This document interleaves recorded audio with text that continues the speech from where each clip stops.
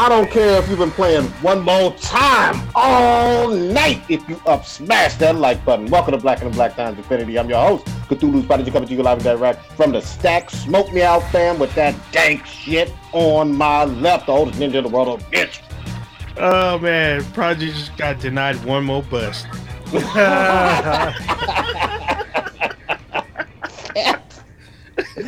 All right. On my far right, engineer on the ones and twos, choking people out of threes. Hey, all right, I know I'm an asshole, but it's all right. You should still like me, all right? I'm a lovable asshole. Holy shit, old man. I feel bad for that one, though. My bad, man. It's all good. It surprised me. Like, I clicked go live, and then it was like, oh, where do you want to go live to? I was like, bitch, you already know! Oh, shit. Blue is taking care of some family issues. Stitch is in the wind, running from his parole officer, and, we're just going to make it happen. We are going to make it three-man happen. crew. Yeah. Like, we're three-man crew, not two-live crew. Yeah, it's like Kirk in Star Trek 3 still in Enterprise with skeleton crew. We're gonna let the ship sail. All right. Kronos, you usually got some stats for us. I usually do. Listener of the week would be Cartoon Gabe, which I think is also known as the animator. Previously, looks the same emblem, probably, maybe. I don't know. If I'm wrong, I'm sorry. And first in the chat is my boy Jason. What's going on? Good to see you back in the chat. We appreciate you watching us on a Wednesday. I know you can't always make it, so thank you for watching right now. Hell fucking yeah, that Jason is fam. Old Ninja, you pour out something, it's usually urban. What are you pouring out this week and for whomst? We're gonna go a little old school and pour out some of this old English for a real one. For Armando Anthony Correa, better known by his stage name of Chick Corea. Was an American jazz composer, keyboardist, and sometimes percussionist. He was once a part of Miles Davis's band back in the 1960s. He was part of the jazz fusion era in the 70s and is considered one of the most foremost jazz pianists, depending on where you are, after John Coltrane. He was heavily influenced by Latin music and bebop. He's performed with Herbie Hancock, Bobby McFerrin, Hiromi Uhada, and Dave Weckl. He was a Scientologist, which got him barred from performing at the 1993 World Championships Athletics.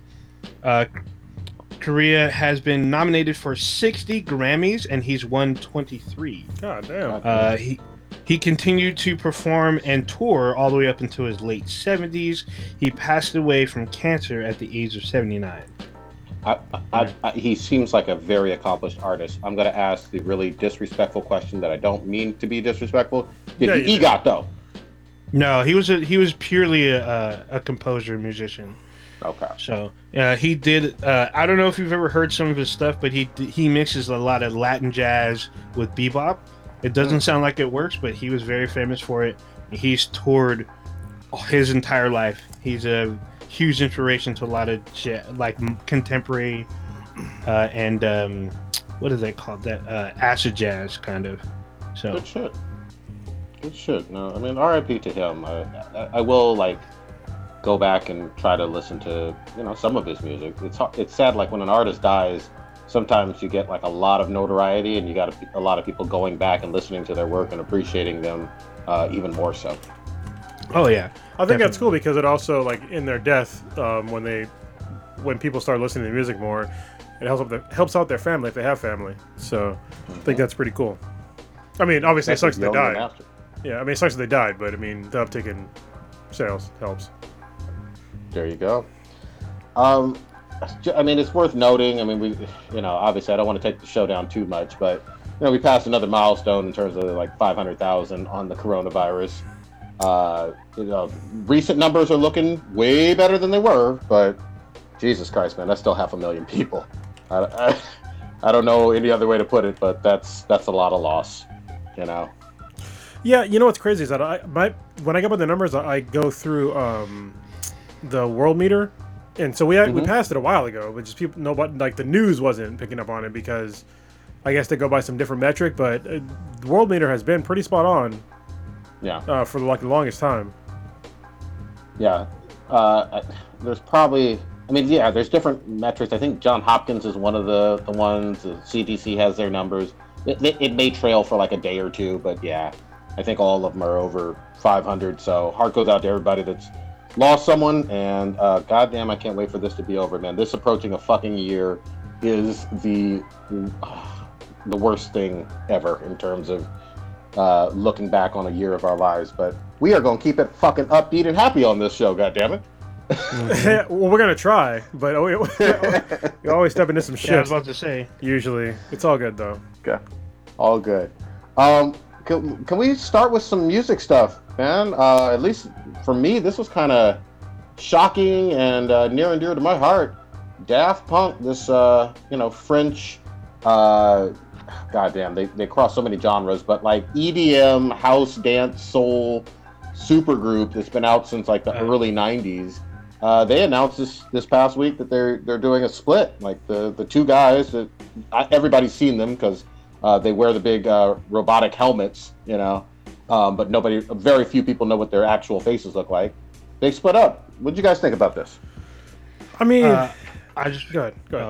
You beat me to it. Go ahead. I just want to put it before Kronos goes. I want to put out a disclaimer: Daft Punk is not in the Rise of Skywalker like the Cthulhu Prodigy thought it was. Right. Go ahead, Kronos. Go ahead. Anyway, I mean, they're saying that they're breaking up, but I wouldn't be surprised if they because recently they haven't put out like a whole lot of new music that I'm aware of. They put out some, don't get me wrong, but not a lot, especially not the way they used to. Like they were super hot in the 90s and the early 2000s, and they kind of weren't producing as much music anymore, which is, I mean, obviously they had other things that they made music on. I mean, they did a whole album with I think it was an album or just a song with Kanye West and a couple other artists too. So they've been doing a lot of just like collaborative things. I think Kanye sampled them. Yeah, he does sample them, and their big thing was the album they did with Pharrell. Yeah. So Pharrell produced a whole album for them, which got them a Grammy. Yeah, so I mean, actually, I might have got them 2 Grammys. Actually, if they break up, it would be kind of sad. But also, like EDM as a whole is sort of on the downside for at least America. I don't know about the rest of the world. I think trap music has kind of taken over that whole section of like underground music. But yeah, I mean, it is sad because if you grew up when we grew up in like the 90s, when you in your formative years in the 90s. You heard a whole lot of fucking Daft Punk, and there was a whole like around the world and shit. Like, I mean, goddamn, they made a lot of really great music that I think we can all remember. And yeah, I mean, it's eventually like every group or artist, they're gonna stop making music. I'm glad they're in a place to where them saying they're gonna call it quits or split up, that they're still relevant, because there's a lot of folks that just fade into obscurity, and you never hear about. They don't call it quits. The industry decided they was finished. So I was just thinking about like Kid and Play. We'll talk about it later though. But it's like, when did Kid and Play call it quits? I don't remember when they fucking called it quits, but all of a sudden they were done. Yep. And I've gotten to learn way more about like why they were done recently. But yeah, I'm glad that they're going out on their own terms. So it's sad, but also I think it's cool they can go out on their own terms if they decide to go out. I wouldn't be surprised if they got back together and started making more music.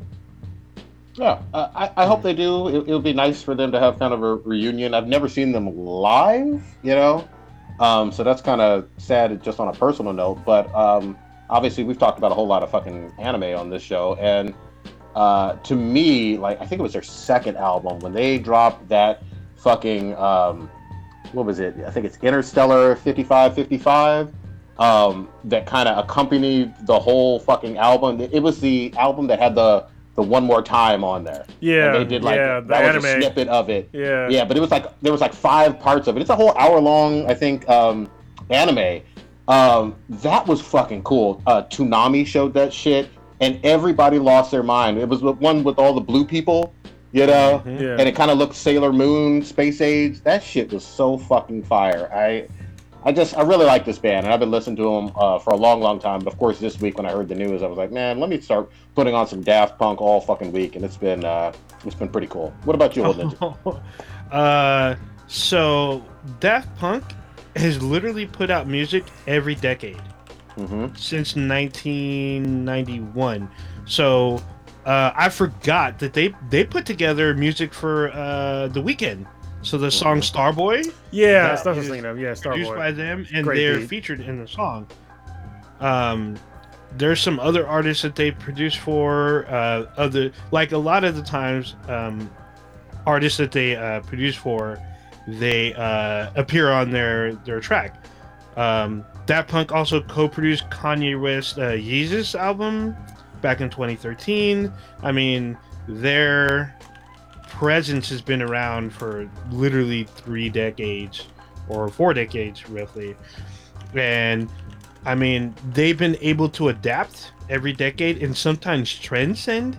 I don't know if y'all remember back in 2010 when Tron Legacy dropped. I mean, they had this track that they had 2 versions of the same track, and both of them were in like the top 100 Billboard. There's one that literally had no lyrics, and there's actually a track that features like some lyrics, and there's 2 different videos. There's like a movie cut of the video, and then there's an actual cut that they put themselves in it. Both of them are fire. It's just amazing stuff. I never got a chance to see them either, because every time they came anywhere close to like the Bay Area, they were sold out instantly. So they're a super popular group. A lot of people definitely say, I mean, a lot of people have been around with the group like almost virtually their whole lives, especially if you were listening to them back in 2000. You're just turning 21 this year. They've been around, you know, that whole time. And so it's going to be sad because for me, because they, as producers, they produce like very interesting tracks. As content makers, they were trendsetters, and it's going to be kind of messed up because sometimes they show up at Coachella and like knowing that they're never going to be there or possibly never going to be back. So well, I think beyond even trendsetting is that they really broke out of their own genre. So like when Daft Punk, when they got big, like no other EDM group like really was heard of on the radio except for like Prodigy. But I mean, they obviously they had more staying power than Prodigy did. Even though I love the Prodigy, they're a great group. But I think that the fact that, you know, Daft Punk, that they got so many collaborations, that they broke the mold, they were on the radio, did all these things. I mean, I don't think any other EDM group has really reached anywhere near the heights they have. I mean, you guys might be able to correct me if I'm wrong, but there's no way that's coming to mind when I'm thinking about it. Yeah, I mean, I think you're right. I think you hit it on the nose. Like, in terms of staying power, they You doing cocaine now, transcended Prodigy? like old What ninja. the fuck, man? Oh, You doing cocaine What? now? No, I was You think about the sneezing. powder? sneezing. No, he said staying powder. I'm the powder. just saying. The power. Oh. They were able to like outlast people. Like obviously, Moby had a while. Fatboy Slim, Massive Attack. God, I mean, there were quite a few Chemical Brothers. I mean, you know, Chemical. What was it? Oh no, Dust Brothers became Chemical Brothers, and I actually got to see the Chemical Brothers perform. But in terms of staying power and goddamn, I keep saying powder. I do cocaine. Power and being able to just hang in there for all those decades. Yeah, when I think of EDM, especially 90s and 2000s EDM, I think of some Daft Punk. I really do. That's the first thing that comes to mind. So, yeah, it's pretty interesting how they're open to working with like other groups, and sometimes like big up a lot of people. I mean, they've worked with Swizz Beatz and Busta Rhymes has sampled some of their stuff, and you know they've been able to do a bunch of stuff. I remember back in the 90s or maybe early 2000s, there was this super annoying EDM track that was all over the place called Barbie Girl by Aqua. Oh my god, I thought that was never going to go away. But then, but then One More Time was like, was Daft Punk. That blew up. That was playing every half hour on almost every radio station across the country or across the US. And then it still played in the club, you know, in the 20 teens. You know, I don't want to say like last year, but definitely when I was like out and about for, what was it, New Year's Eve 2018, 2019, they're still playing Daft Punk in the club. Well, so I think they did something that rap music figured out a long time ago, Especially the reason why, one of the main reasons why rap music became, in my opinion, okay, this is just me as like a rap fan and an EDM fan as well, is that rap back in the day they became really popular when they started to really take on beats and sampling beats and like making these beats like a really big thing. And I think and they made a whole new genre out of it. I think that what Daft Punk kind of did that was similar to that is that they took their own genre of music and they started using it in different genres. So they would take like their EDM roots and then take it to like, you know, rap, especially like rap and hip hop. There's R&B. So they basically spun throughout, you know, these three other genres with their own style. And I think doing that, it really can transcend a lot of different genres, and people like are really willing to like listen to it, and like especially when it becomes popular, you know. Yeah. So I recently, it's funny because Peloton, you know, I'm a Peloton guy. I was doing a Black History Month house ride, and so I'm riding, and like this the woman that was doing the instructor, she was like literally giving like a background on house music back in the day, and it's like basically house came. It was basically the black community and the LGBT back before it was the QQ plus whatever, but it's still the same community. They both got together for like the death of disco, and after the death of the disco, like house music really came together, and it was mainly through black and gay clubs, and it was just like really interesting to like hear her talk about like the history. So, and then somebody asked me, was like, well, where can I hear about the history, but I don't have a Peloton. Like, I was like, well, let me look it up. So I was looking up like a documentary on house music, and I was like, holy shit, like this chick, like what she was talking about like was referenced in the documentary that I found, and it was like really interesting to actually hear the people that were really going through this, like Frankie Knuckles and all that, people like that, really talk about what was going on back in like the 60s and 70s, you know, when house music, you know, got popular and why it got popular. I thought it was fucking fascinating. Yeah, I mean, shout out to, in a lot of ways, the Midwest had their own sound when it came to house too. Like Detroit house was its own thing. Well, it started in Chicago. Yeah, it started in Chicago. Yeah, because there was a DJ that wanted to start house music, but he was in New York, and I guess there was like too many New York DJs, so he couldn't really get a foothold. So he moved to Chicago, and that's when it blew up. Yeah. There's also Dallas had their own EDM scene because there were some DJs at Dallas that came out, DJs from the South that were EDM, DJs from the Bay. I've met a few of them. They're actually featured in some movies, and it was like kind of crazy. There's actually a song, it's an EDM song that actually chronicles the house music history, just like Cronus was talking about. Like literally, what he was just talking about is literally turned into an EDM song. It's like narrated by somebody. It's still pretty lit. It's actually pretty awesome. You know what's crazy? I used to go to raves back in the day, back in like the 90s, and I've never been to a rave on any kind of drug, like whatsoever. It's so insane because everybody I knew was always on drugs, like going to raves. I never did drugs when I went to raves. I didn't trust. I've been to raves too, but like I didn't trust it. Like that was my thing. I was like, I don't know who you are. Like, let me just take these pills from this stranger. Fuck out of here. Yeah, I'm not doing it. I'm not. I'm sorry. It's one thing to have like a beer or a cocktail or a shot or something poured by a bartender. You know. Yeah. It's a whole nother thing to be like, this person was put this in his backpack and now he's, you know, dropping it in your mouth. Fuck you. It's like, let me get this pocket lint off of this pill real quick. Hold on. Don't show my pubes. Don't even look. Just put it in your mouth. Yeah. Fuck. But I guess that's part of like the part of that was the appeal of going to raves for a lot of people, but obviously not for us. But is it being able to trust people to take something from them? But I'm just like, there's some nefarious people.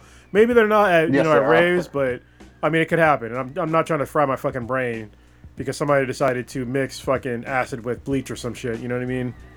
Yeah, no shit. You would hear some horror stories, but yeah. Anyway, I miss the whole aspect of being able to see either some live music or a fucking club or something like that. Goddamn, we haven't been able to do that in a fucking minute. But yeah, I hope Daft Punk is able to come together again. It'd be nice, but who knows? Well, no, I mean they have to be in like they're probably like in their 50s, which would be fucking weird. Oh, easily. Yeah. Easily. But yeah, we'll see. Do y'all want to touch upon? Because I think both of y'all played Anthem. Do y'all want to touch on BioWare and this latest news? Because this was some big shit. Yeah, I'll talk about it. Cause I actually passed the game. Old Ninja, did you pass the game?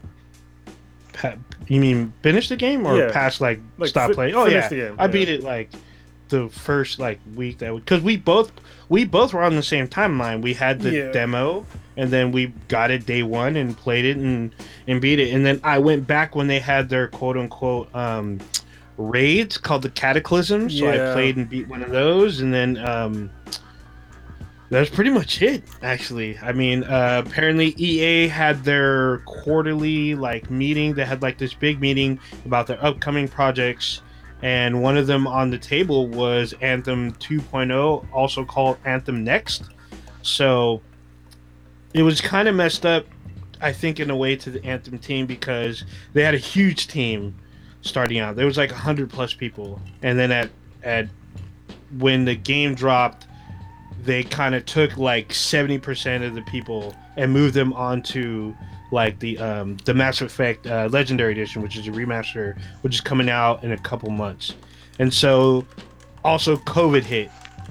So they had to design remotely. They went from like 100+ team to down to 20 people or less. And they're working on, the improvements of this AAA title very, very, very slowly. And it just wasn't feasible, I guess, to get this out in the time that they said that they're going to.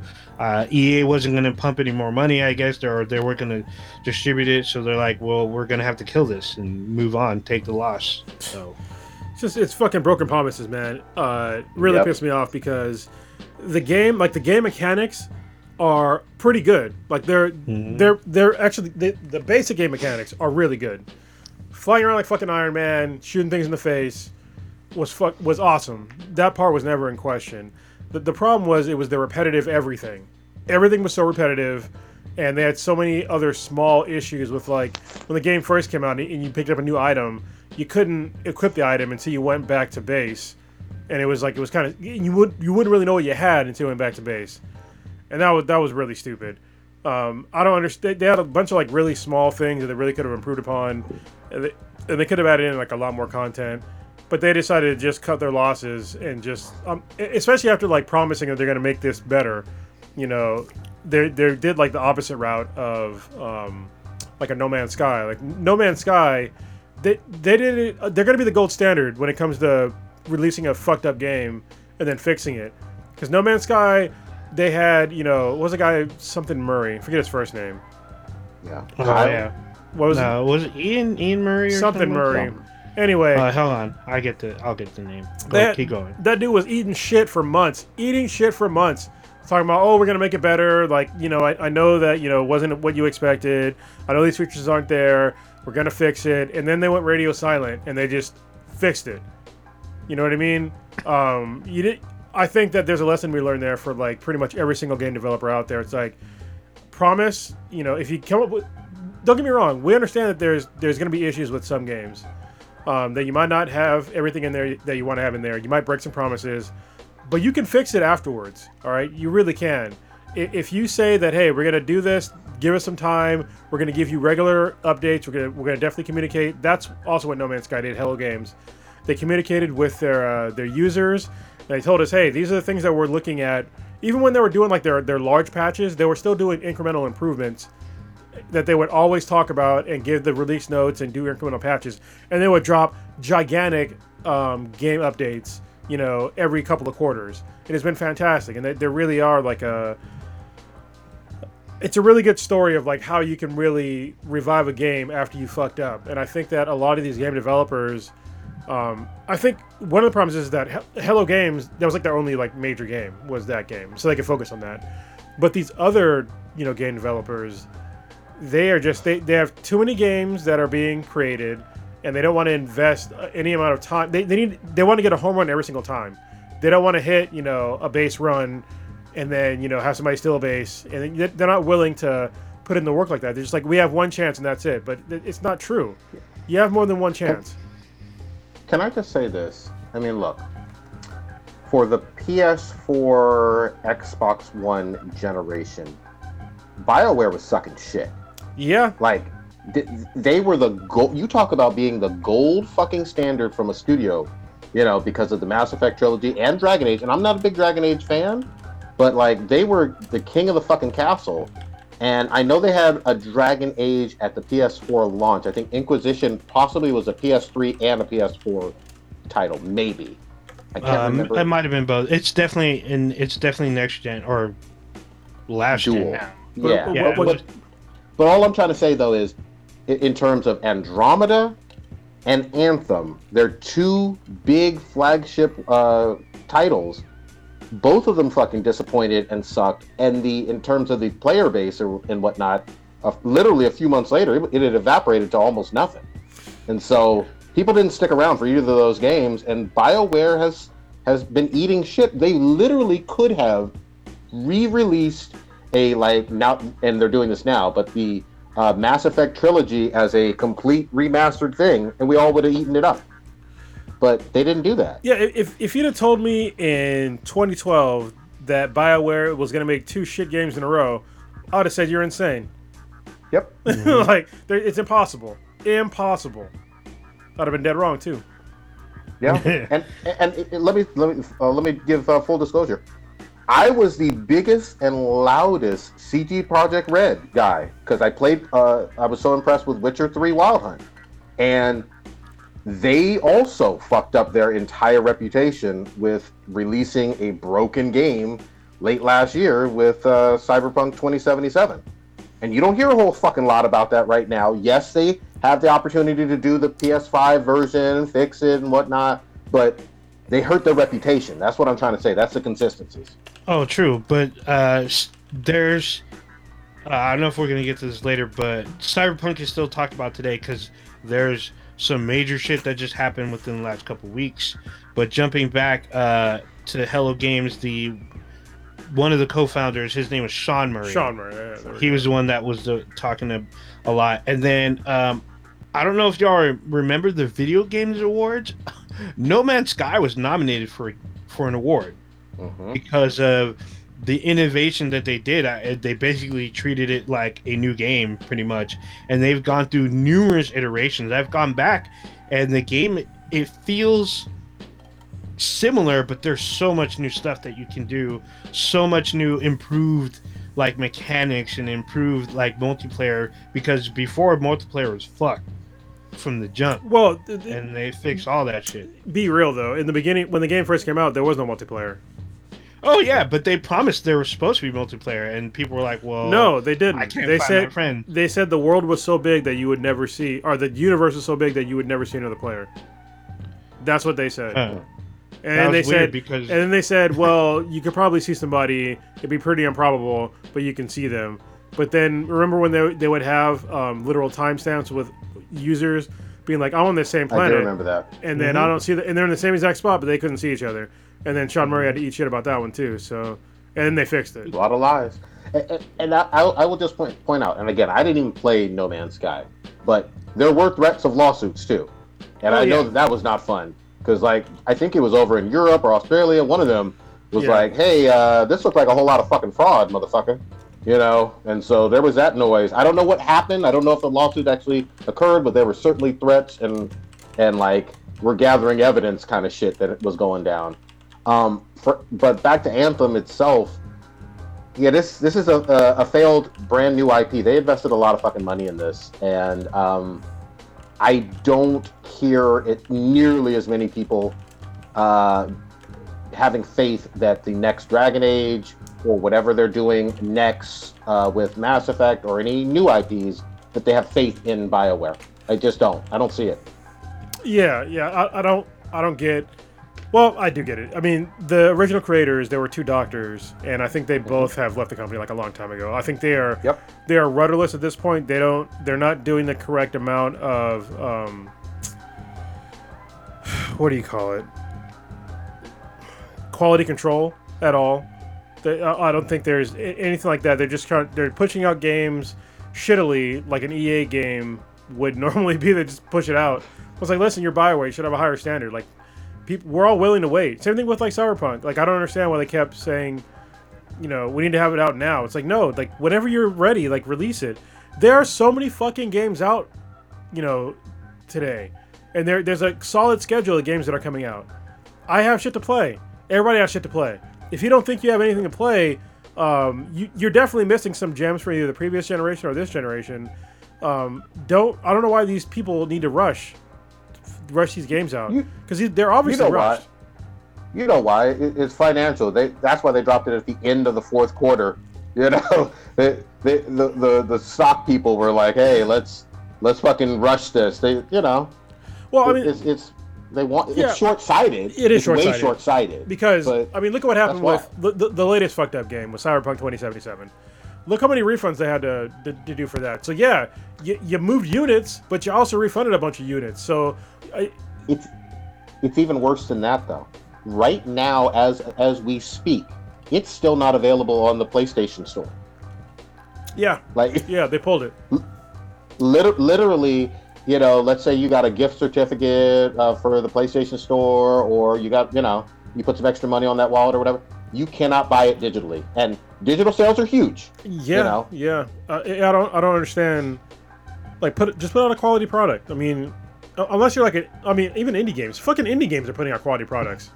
Mm-hmm. You know, there's really no excuse for it. You know, today you're like, oh well, it takes so much money and so much time. But I fucking get that. I totally get it.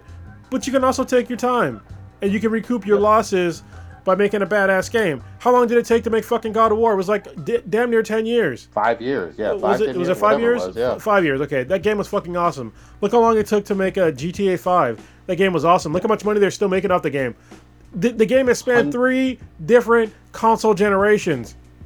Over 140 million sales of GTA 5, and still going to be one of the top games of 2021 in terms of sales. And GTA 5, they fucked up too. I mean, with their online thing, when the online component first came online, I was one of the first people. I was like, listen, I can't connect and I can't do shit. There's nothing to do in this game. And then what they do, they're like, okay, we got you, homie. Like, they fixed all that shit. They fixed it all. They keep coming out with free content. They keep dropping it, and it keeps being in the top 20 or probably even the top 10 every single month for game sales, because the game consistently puts out new content that people want, and they listen to their consumers. But meanwhile, you have people like, Anthem, with BioWare. It's like, oh, well, we fucked up. Oh, okay, bye. Like, yeah, kind of. Like, really? I mean, the only thing, if you're a fan of Anthem, they're going to leave the servers up so you can still play, but you're not going to get any updates. Yeah, it doesn't even matter.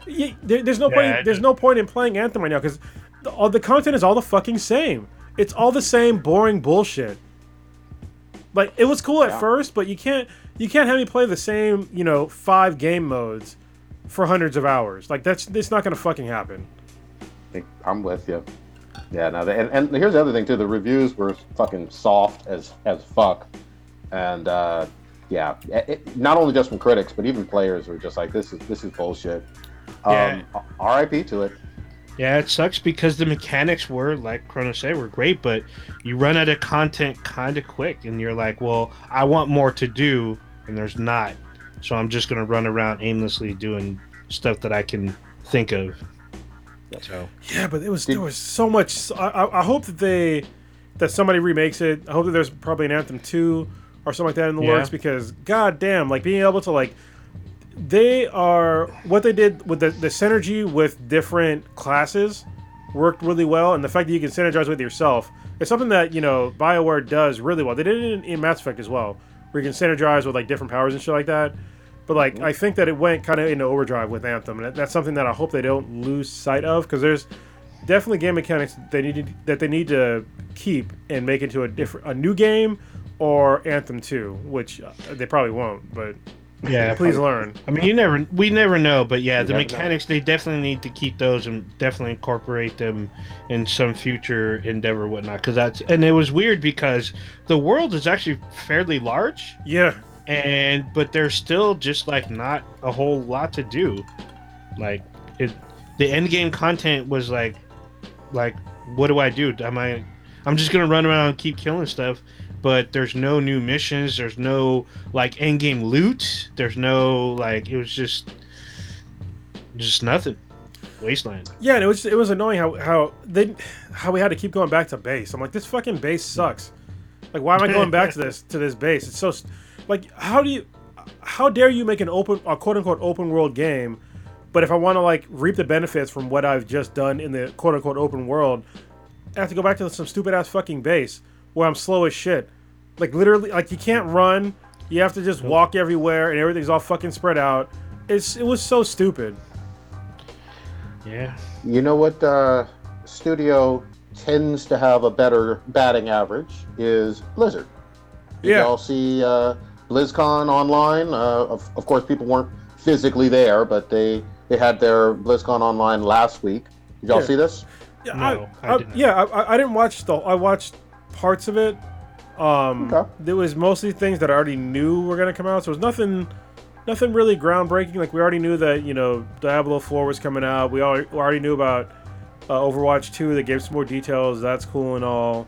And I understand it's pandemic's still going on, so they don't have a whole lot of info for like a lot of things. But I mean, it was okay.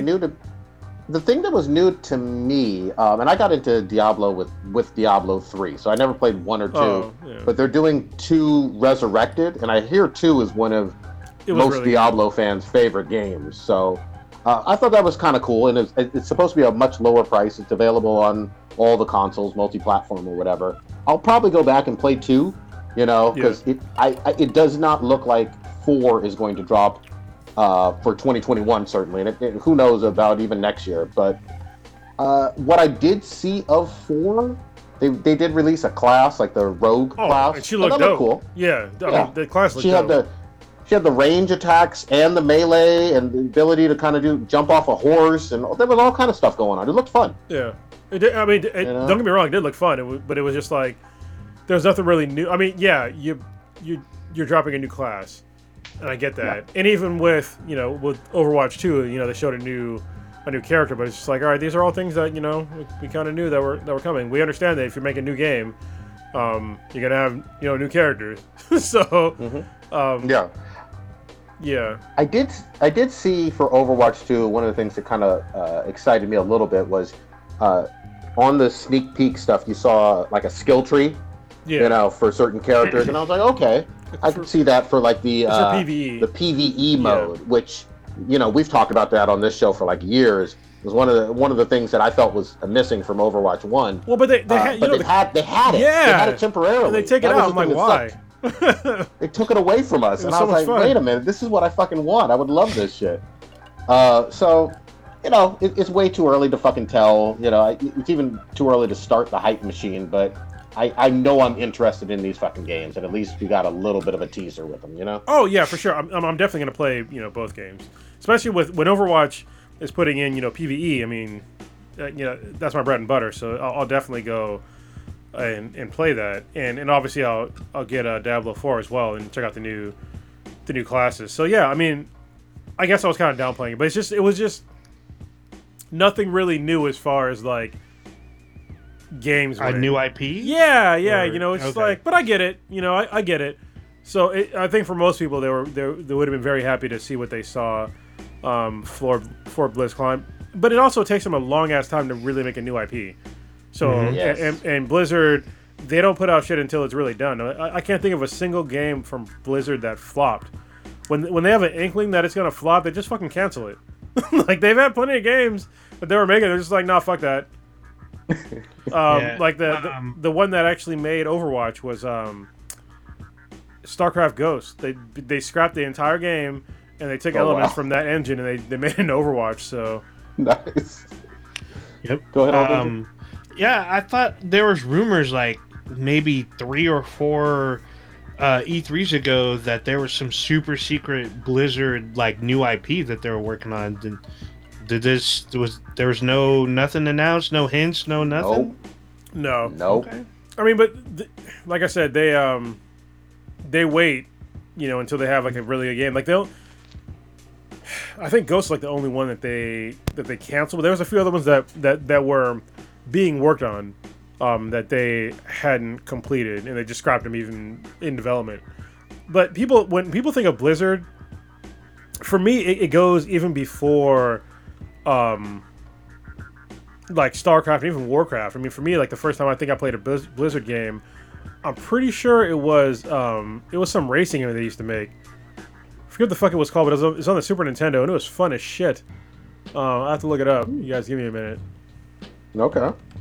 Yeah, I never went down the rabbit hole on PC, especially for World of Warcraft. But I mean, that sucked so many lives away from people. It was rock and roll racing on the Super Nintendo. That game was so much fucking fun. Yeah, and I wish they should come out with that again. I mean, honestly, they should make a modern version of rock and roll racing. That'd be fun. I think I do remember that one. Maybe. Holy snap! Yeah, they made a bunch of other games that people just forget about. Yeah, well, I didn't know that these were Blizzard games. Hearthstone, which is super popular still, and Heroes of the Storm. Yeah, that's popular. They're super popular games. I didn't know it was them. I totally thought those were different franchises. But was that it from the? Hold on, sorry. Stuff? I think Lost Vikings is another one that I played, and so is RPM Racing. Like these are games because it was at Silicon and Synapse, but it's the same group. They used to make a whole different genres of games, and Blackthorn, yeah, and they made a fucking Justice League game too. Jesus Christ! Wow. But yeah, I mean, like they have a whole bunch of games that they could go back and do, but right now they're so focused on, the three. Well, actually, I guess they have 4 main franchises right now, right? It's Warcraft, Diablo, StarCraft, Warcraft, and Overwatch. Yeah. All the other games right now, they're derivatives of those franchises. So if you say, "Oh, they have Hearthstone" or "Here's of the Storm," those are just they're the heroes from the games that we're talking about. Yeah. So I guess a couple of them are spin-offs from other franchises. So yeah. Well, what's really cool though, I will say, and I went back to Diablo 3's during the pandemic. They fucking keep updating that motherfucker. Like season 20, season 25, or whatever. New shit, new loot. Like, they don't stop. They don't just put out a high-quality 9 or 10 out of 10 game and then just say, oh, here you go. Nah, they keep updating. And so I appreciate that about them, especially when you're talking about, not just for PC, but on the consoles as well. So, I trust them way more than BioWare. Holy shit. Blizzard made that fucking game back in '94, The Death and Return of Superman. Holy shit. God damn. I forgot about that game. But yeah, that's Holy all bad. Shit. Can someone talk to me about this Outsiders shit? Because go ahead. Everyone is like dicks out for Harambe for this fucking shit. I barely saw something earlier today. What is this about? What's going on? Yeah, so I think I brought it up to all you guys like a while ago, probably like 2, maybe even 3 years ago. Actually, no, maximum 2 years. The game called Outriders, and it's by People Can Fly. It's the same studio that most recently made Bulletstorm, which to me is like really a hidden gem because it didn't sell a lot, but the game was fun as shit. It was Cliffy B worked on that game. He was the director of that game. Mm-hmm. Cliffy B is not working on Outriders, but it is a People Can Fly and Square Enix game, I believe. And People Can Fly also worked on a lot of the Gears of War franchises. So it's a game it's a third-person shooter where it's a looter shooter, but they're trying to get away from the typical looter shooter issues that a lot of looter shooters, besides like Borderlands 3 has, because they're in a whole different category. A lot of looter shooters have issues with like content and like keeping content, and then also keeping players engaged. And I think that they're going to address that in different ways. They're already talking about like the world tier systems in the games, and they're not going to have. One of the main pitfalls of a lot of looter shooters, I use Destiny as an example. Thank goodness I stopped playing Destiny a long time ago. But what they'll do is in Destiny, you'll have loot that you have, and you really want to keep it. But depending on like the DLC that you have, you might lose the gear that you want. Like they have multiple times where they've literally had an update and they've taken away like certain guns or gear, only to reintroduce it, a few seasons later.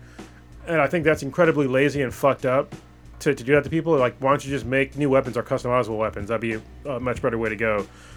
In Outriders, you can customize your weapons. So if you have a weapon that you really like, you can just keep customizing it and upgrading it as far as you want. As far as I can tell so far, there's a decent story. There is vastly different character types in the game that you can play as. It looks like the graphics look amazing. Everything I've seen so far looks really good, but like not a lot of people have really heard about it yet, which has been odd for me. I know it's been pushed back by a couple of months, which is fine. The demo drops tomorrow on February 25th, 2021. I'm hyping it up, but if it sucks, I'll be the first to let you know. Remember what I said about Avengers and other games? I was gonna say, yeah, that's where Square Enix spent all that advertising money. Yeah, that game. Yeah. Last year. Yeah, So, but it looks really good. Yeah, what I saw from this game is that the demo is not going to be a like one level type thing. This is going to be a 3-hour plus demo that you can play. It'll be multiplayer ready, and it is crossplay ready in the demo tomorrow.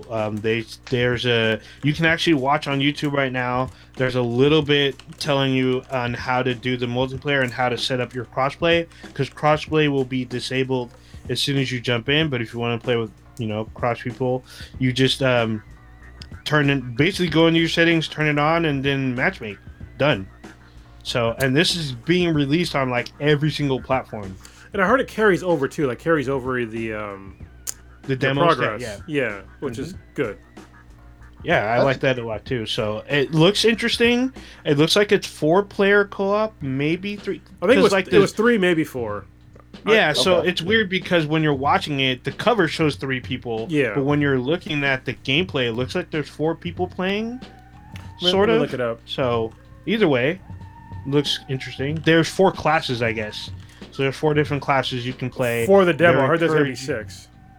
What was it? Oh yeah, I heard they're going to release 2 more, and then you can, during the demo, if you beat the demo, you can play it again and start with a different class to see if you like it. Just so I'm clear, this is a brand new IP though, right? Yes, yes, it is. Okay. And it's a 3-player co-op, which is kind of odd, but whatever. Yeah, it seems No, to be. I mean, we have the precedent with Apex, right? Apex, Destiny's 3 players, Gears of War. Wasn't Uncharted Online? Wasn't Uncharted Online a lot of times 3 players for a lot of their modes? I can't remember. So, Uncharted Online, it was only the Horde mode that was 3 players, but you could do deathmatch and all that other stuff with I think 6v6. Something. Yeah. What I like though is like the actual different character classes where they have like the Techromancer or something like that. They like this fire-based guy, and like they seem to be like really well thought out character classes, and you can respec at no cost at any time.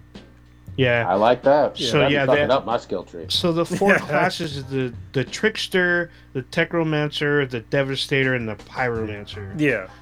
So the Devastator is supposed to be the tank, I guess, and then the Pyromancer is high DPS, or I think it might be vice versa.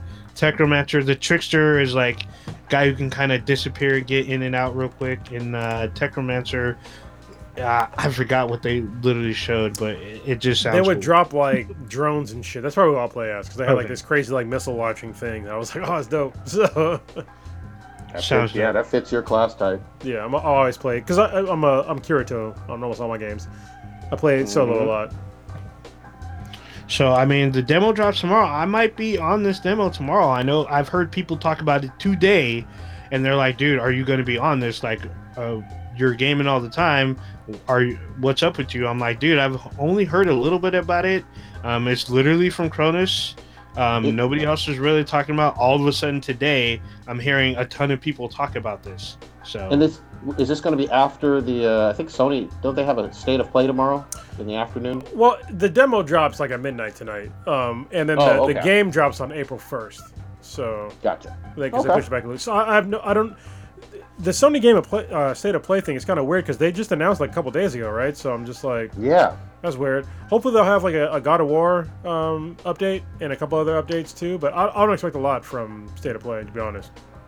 I feel like I need to know what their spring into summer stuff is going to be, because like I think we have Returnal and that Kena Bridge of Spirits, and then the Ratchet and Clank, and I mean you got quite a few titles, and then obviously a Hard Date, or seeing some more of the Horizon for what's it called, Wild West or Frozen West.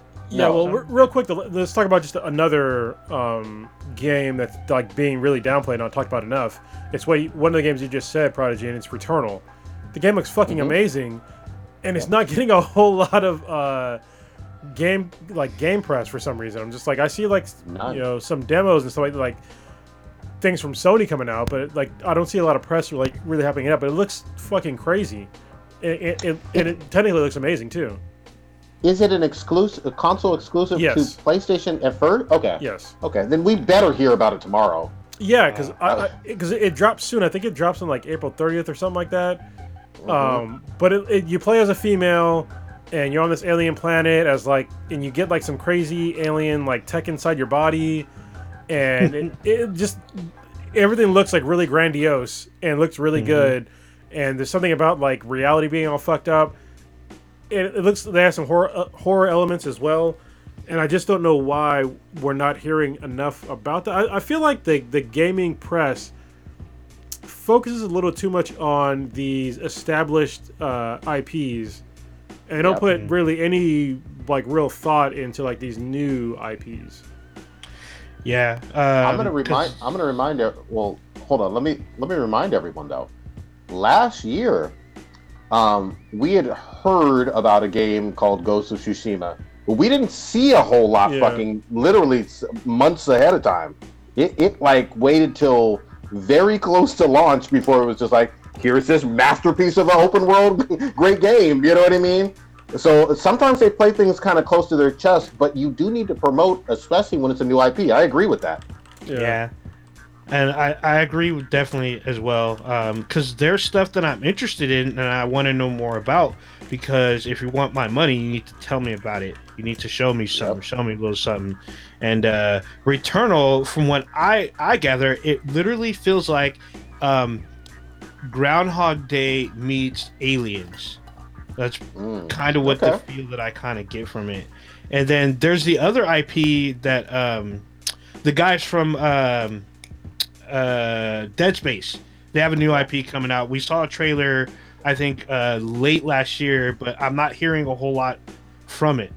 I want to see more. I mean, we've only seen the trailer. I want to see gameplay. Nobody's really talking about it. Apparently, it's supposed to come out later this year, but I'm not hearing a whole lot. I'm not hearing anything about Fable, the new Fable. Well, you're not gonna hear that at the Sony. Well, no, I mean, but I'm just saying new games in general, like overall. I mean, all I'm hearing about really is just like expansions for current games. I mean, literally, that's mostly what I see a lot of the gaming press talk about, like what the new DLC, the new expansions for this and that, or when is the sequel to this massive, like the GTA 6. I mean, I keep seeing articles about that. The next, not even God of War. This like, is like, people aren't even talking about that. I feel like this is a self-fulfilling prophecy with like what we were just talking about, like reasons why Anthem got canceled. It's just like you see these gaming press people hyping up these games that are established games that you already know they're gonna fucking sell. So like, why are you hyping these games up even more? Like, why aren't you hyping up like these other games that are not well known, that are new IPs, that people should be interested in? It's like, yeah, sometimes they fuck up, but like when they hit a home run, like acknowledge that they're hitting a home run. Like, tell us how interested you are in these new IPs, because some of these look fucking amazing, like Outriders. And I'll give IGN some credit with Outriders. I mean, they are hyping up a little bit, but it doesn't seem like the same amount of hype that I was getting with like a Borderlands 3. You know what I mean? Yeah. Like Borderlands 3, that shit was hyped all the shit.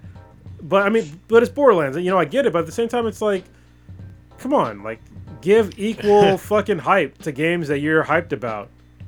Oh, yeah. Speaking of the only thing I'll give a little bit of leeway, and I hate to keep blaming like the pandemic or whatever, but I know that they don't have some of their big hands-on gaming conventions where sometimes you would have literally IGN and Polygon or whatever reps flown out to Europe or flown out to Japan, and then they get hands-on whatever experience with it. Obviously, yes, you can still send out quick demos and whatnot and give people codes. I get all of that. But some of it, I think, has to do with just the world has changed of late, That's true.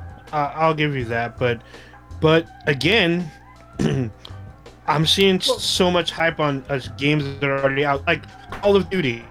I'm seeing more shit about Call of Duty because apparently the new season of Call of Duty is about to drop. And they're all talking about zombies coming to Warzone and stuff, and everybody's jumping on that. But I'm like, Outriders' demo is supposed to drop tomorrow. I can't fucking... Only IGN was the only one that I saw that posted something. Yeah, I can't... So. The hype with Call of Duty, don't get me wrong, like, I actually am a little bit hyped for the new zombie mode, with, like, the new updates. But, you know what? Fuck Call of Duty. I mean, to be honest with you, like, the game, it's... Why is it taking up so much of my fucking hard drive?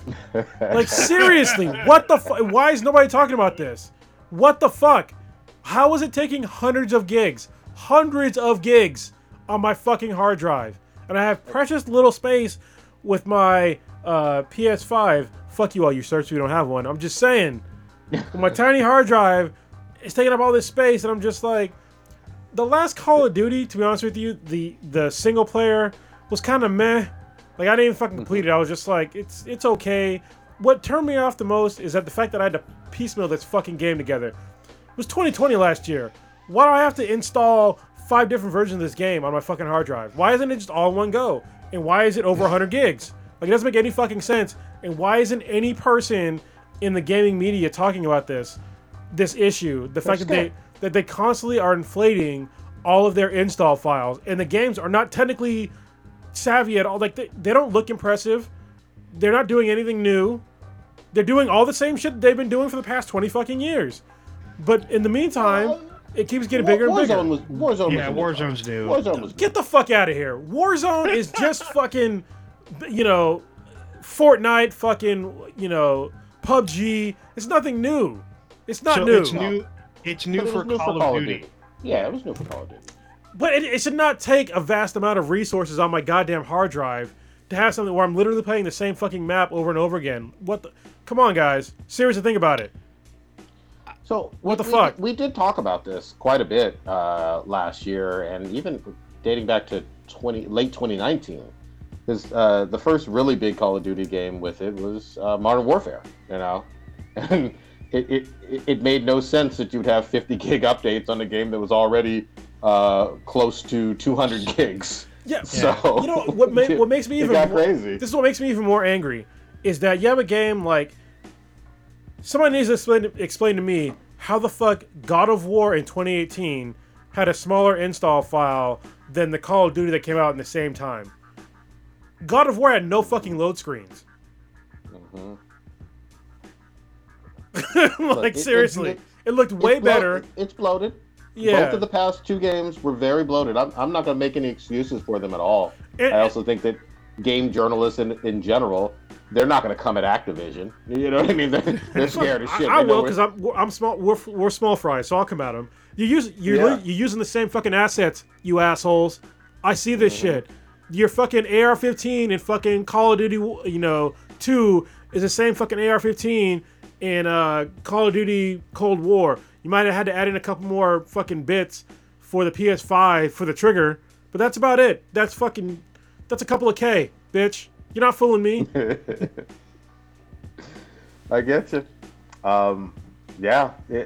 I'm gonna give. How long is this demo for Outriders? Will it last for like a week or a weekend? I think it's a week. Yeah, I gotta look at bullshit for a minute. I'll tell you.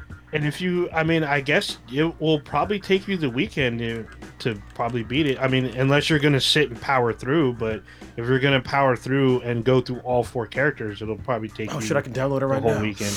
But do that shit.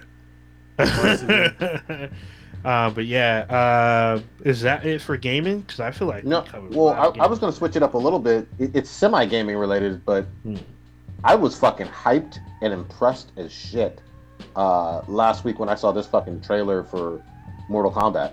Oh yeah, oh yeah. I mean, Yeah. Look, My dick look. might have got hard. I'm just saying.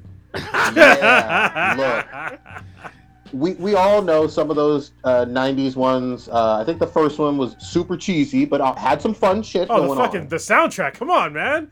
Soundtrack was awesome. Your light. Your soul is mine. I mean, come on. They semi brought it for the time, but it was on a much lower level. This one seems like this reboot seems like a whole new fucking ball game. Sub-Zero is literally intimidating and scary as fuck. You got He had fucking blood knives, bro. I was like, holy shit. Yeah, Melina is licking the blood off of the real side. Quick, with Sub-Zero, he literally slashed the motherfucker, froze his blood as it came out, and then stabbed him with his own blood. I'm like, bruh, what the fuck? That is awesome. Yeah. The actual gory, true fucking fatalities appear to be in this, and they're actually good effects. So, yes, it's only a trailer. You know, I think it comes out on HBO Max in like a month or so. I don't know the exact hard date. Yeah. I think, is it April? They do have a hard date. I want to say it's April 16th. Yeah, give me but 1 second. This trailer, if you fucking love Mortal Kombat, I don't know how you could ask for more in a fucking trailer. I really don't. Yeah, if you're paying attention, they yes, it is April 16th is its release date on HBO Max and simultaneously in theaters if you're open. Yeah. There's obviously some characters we haven't seen. I'm totally okay with that. I don't actually even want to see any more. I'm already fucking sold. I know what I'm going to be doing that night, watching it at home. Just totally impressed. I know we haven't seen Johnny Cage. We do see Sonya Blade in it. We do see Goro. We don't see Katana. Yeah. But some of the main characters that have been with this franchise since the 90s, before the ESRB, were in this, and they all looked like great versions of them. Can we just talk about how fucking awesome Mortal Kombat was back in the day? So, yep. I've been a fighting game like aficionado since like Street Fighter 1, like the first one. It's been amazing to me. So like Street Fighter was like the gold standard for like fighting games like the longest time. Then they had Tekken, that was something different. And then they had Mortal Kombat, was like, you know what? Yeah, it's all fun with your non-violence violence. Let's fucking rip somebody's skull with their spine. Like I remember as a kid, I was just like, you can do that in a video game? Like this is horrific violence, but I'm having a lot of fun. So let's keep it rolling. And then they just kept like the response to Mortal Kombat and then Mortal Kombat 2 with the government was so extreme. I loved their response for, Midway Games. Just like, you know what? Okay, we can do that. We're going to add in friendships on the next one, but also more horrific violence. Actually, we're going to up the ante on horrific violence. I was just like, that's a perfect response. He's just the ultimate fuck you. Like, they're going to play our games. People want violence. Get the fuck out of here. Yeah. I mean, it was a Mortal Kombat 2 or 3. You could kill babies. Because it's like super crazy. Like they had the babality where you change your opponent into a baby, but then you don't kill the baby. Them. No, you don't kill the baby. You just turn him into a baby. There's one where you could like throw the baby out. Because I remember Katana could throw her fan at the baby and there'd be blood and shit. I don't remember that. Baby goes everywhere. Maybe it's true. Yeah, it was pretty crazy. But let me just give you the hypocrisy of America. Okay, so we had when Mortal Kombat came out, which was in like the early 90s. Mm-hmm. All right, so we had horrific violence in video games. Okay, nobody actually fucking died. Meanwhile, we went to war with Iraq. Mm-hmm. Then we fucking decided to go to war with Kosovo and Syria, all that shit. Like we did a whole bunch of other horrific shit of actual real life violence. In the meanwhile, you have Tipper Gore, talking about, oh, we can't have fucking curse words in music, and you can't have violence in video. Bitch. Your administration is sending people to war that are dying and getting shot and shooting people. The fuck are you talking about? Yep. Like, would you rather have them do that or play video games where, like, nobody's dying at all? Like, come on, man. I can't stand that shit.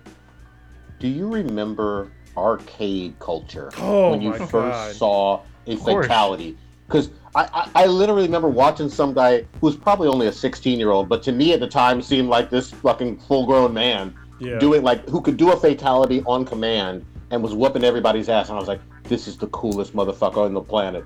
This is a fucking god here, So that was me for a while. Actually, for like most of my life at an arcade. Like I was the dude that was just like fucking everybody up. And being that guy, and like, yeah, I love that arcade. Like, I remember walking into arcades and just like remembering like that kind of musk smell because they never cleaned the carpets that well. You know, so you knew there's like a little tinge of mold in the fucking carpet. And then like the funky teenager and like preteen smell that you get when you walked in there. And then you walked up to like a game that you knew you were good at. And you had to put your quarter up and like wait for your turn. And like hope that you had enough skills to like be that guy that played the longest amount of time on that fucking 1 quarter or 2 quarters. You know, I used to love doing that shit, like being in the zone, playing games.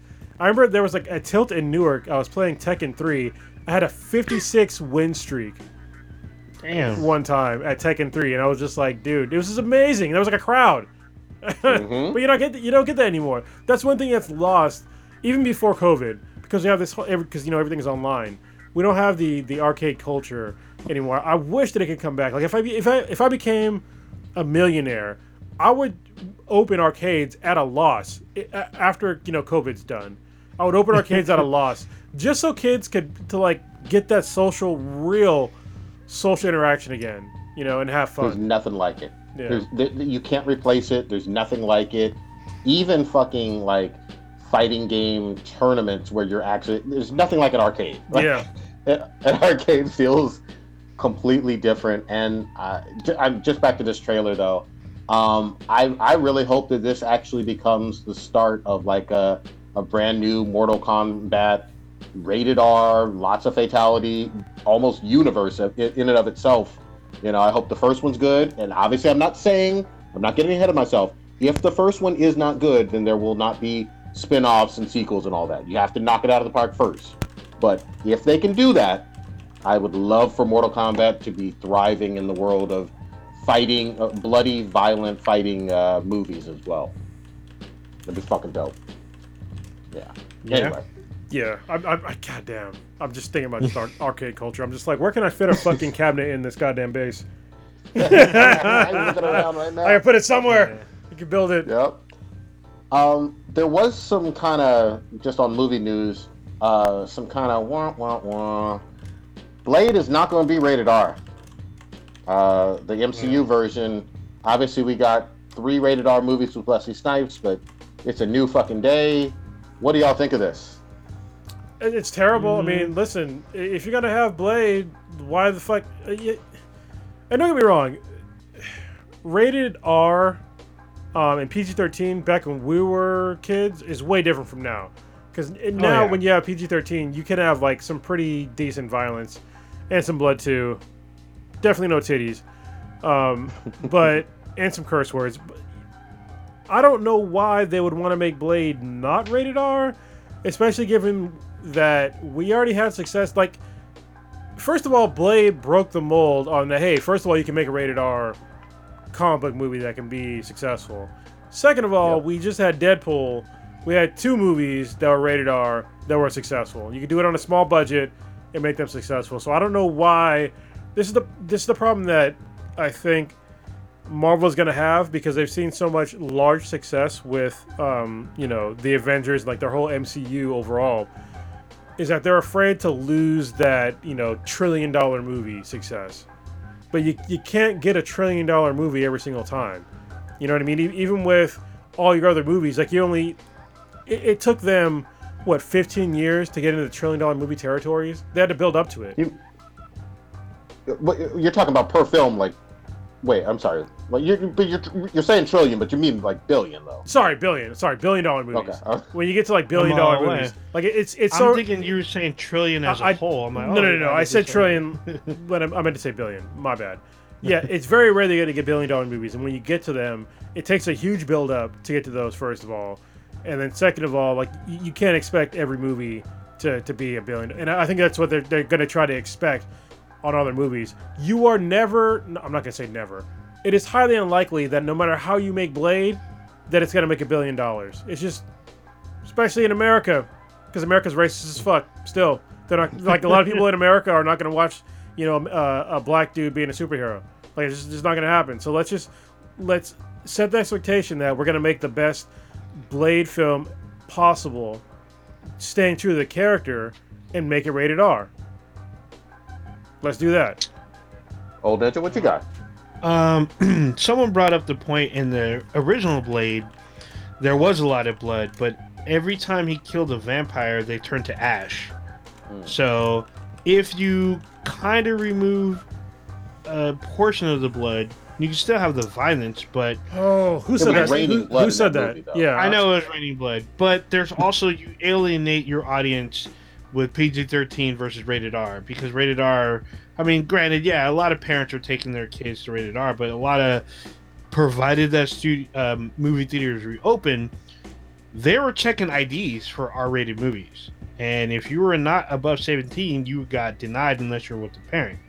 So I think what they're trying to do is, because of the MCU, every single one of their films are PG-13. If you make an R-rated film, there's a disconnect between the continuation of the rest of the films. There's going to be a portion of the audience that will not be able to see the film and not understand this new character that's helping out the rest of the heroes.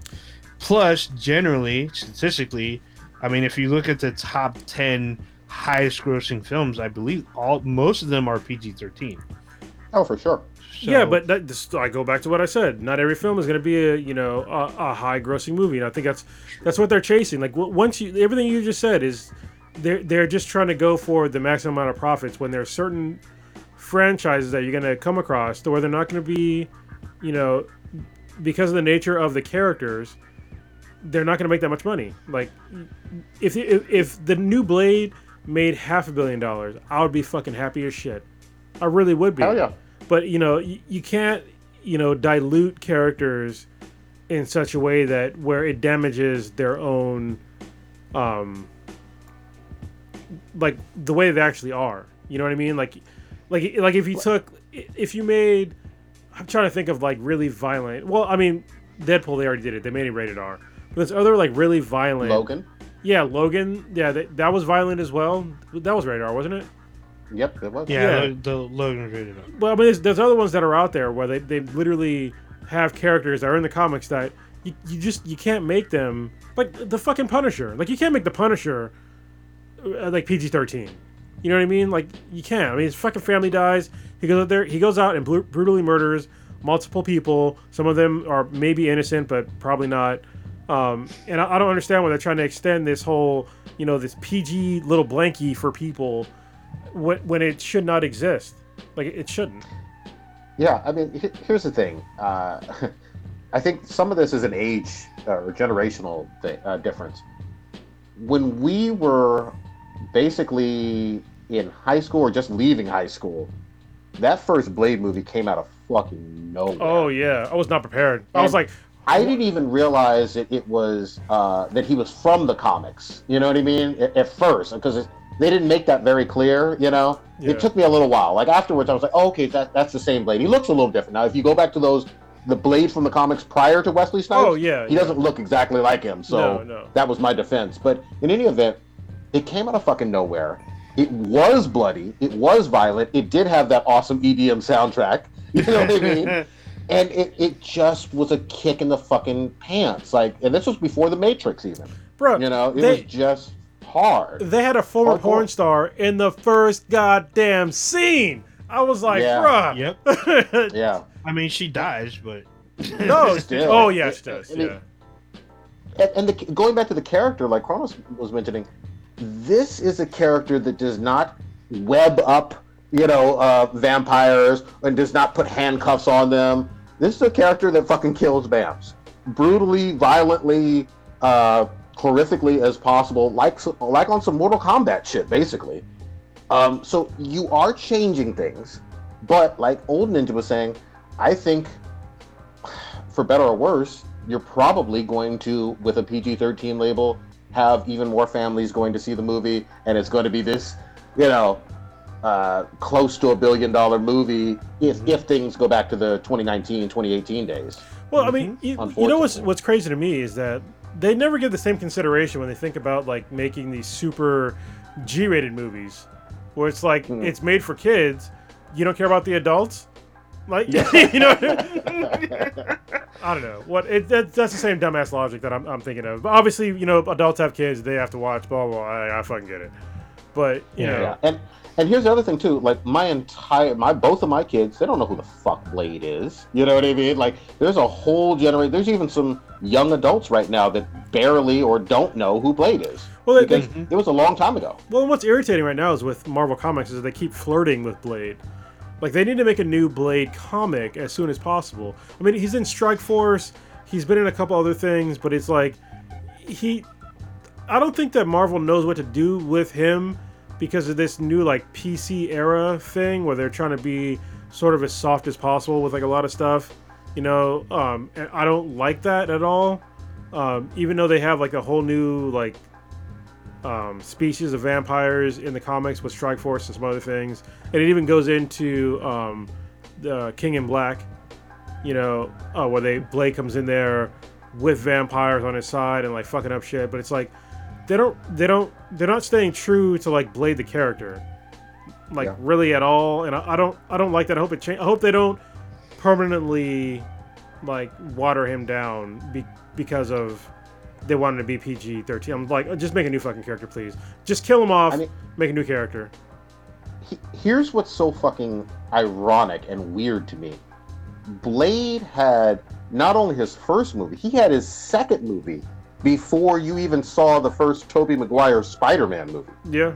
Like, just putting into context, he already had a film franchise before Tobey put on them tights. So, you know, he was big fucking shit, and I give Wesley props for embracing that character and making that character into something. A lot of people didn't know who he was even from the comics. Now, the third one we don't talk about. It was certainly a bad movie, but you know, it still made a decent amount of money for its day. And again, this was, I hate doing the comparison of like, oh, it didn't do MCU numbers. Motherfucker, this was 1998. Well, and 2000, also, listen, there would be no, I'll say it, I've said it before and I'll say it again.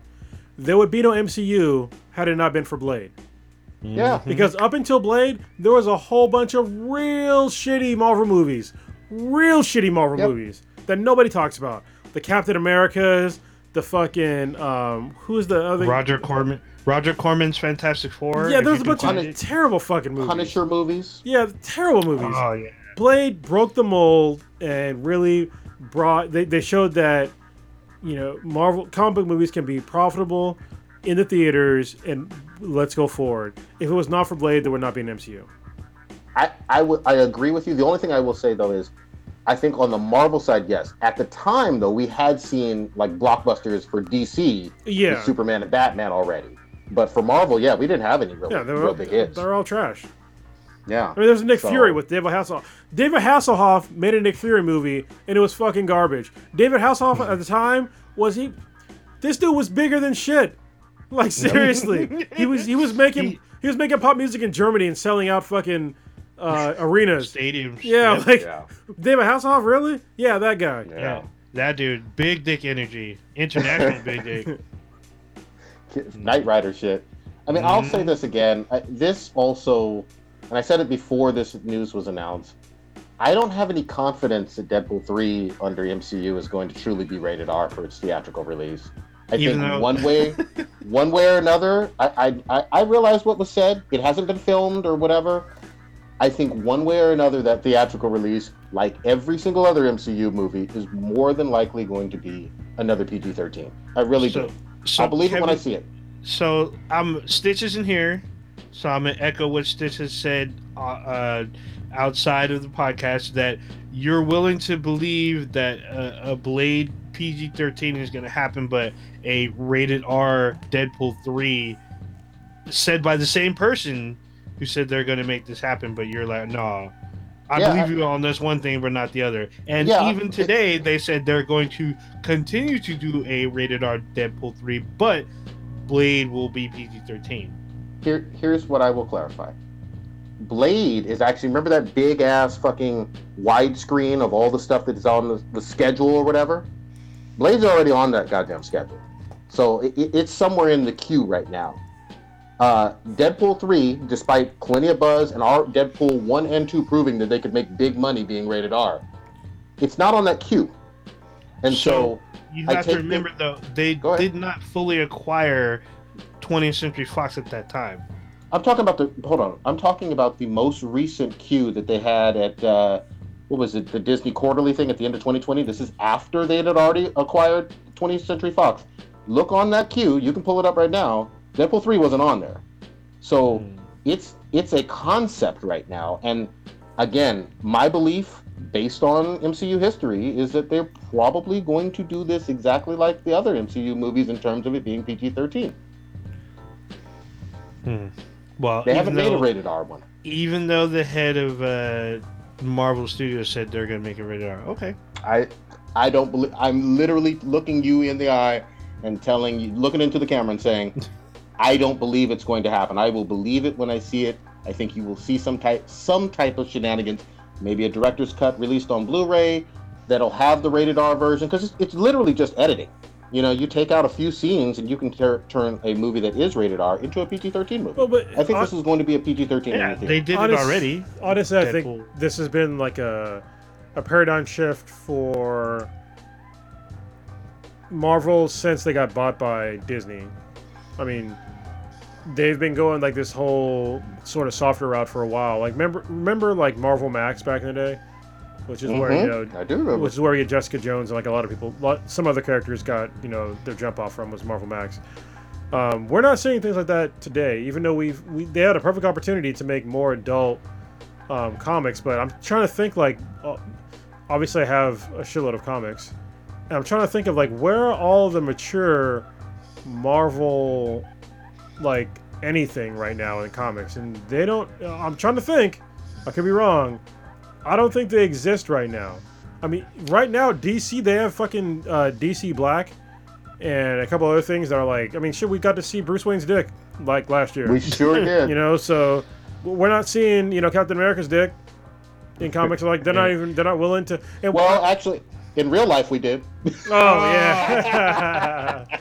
But I think that Marvel saved it. I think that Marvel needs to they need to grow up with like the rest of their, even with with DC when they have like the whole showing Batman's dick thing, they made sure that they separated out, the DC Black from the regular DC universe, so that it was something that was made for adults. And I think that Marvel could do the same thing, but I think they're scared because they think that it's not going to make a lot of money. I think they're just addicted to having like a certain standard of making money. I think that eventually DC is going to overtake them as long as they start running from people like Zack Snyder and these stupid ass directors that are making nonsense movies. They need to get back to like actual substantive movies that make sense, that are edited well, and that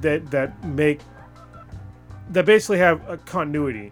Once you get away from that shit and start getting like some more darker stuff, I think they can start getting more market share. But right now, Marvel, they're making the vast majority of their comics they're like for kids. It's like real lightweight, saccharine shit. And I think that they need to move away. I mean, Image is doing like their own thing still to this day. They have a lot of adult content, but why isn't Marvel doing the same thing? Like, what the fuck? So my question is, for certain characters it works. Go ahead, Aldridge. Sorry. So has there been any graphic novels from like the Marvel side involving some of their tentpole characters, or no? No. I mean, everything right now. I mean, don't get me wrong. I mean, it's selling.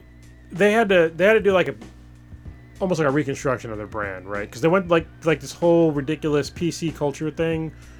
And they did a horrible mistake when they decided to. I talked about it multiple times on the podcast.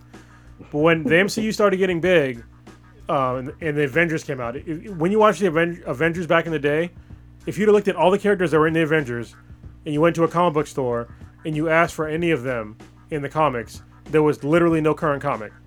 None. If you asked for Tony Stark as Iron Man, didn't exist. It was Riri Williams. If you asked for the Hulk, he was dead, killed by Hawkeye. It was going to be Totally Awesome Hulk, which is some Asian dude. If you looked for Black Widow, didn't exist because it's Black Widow.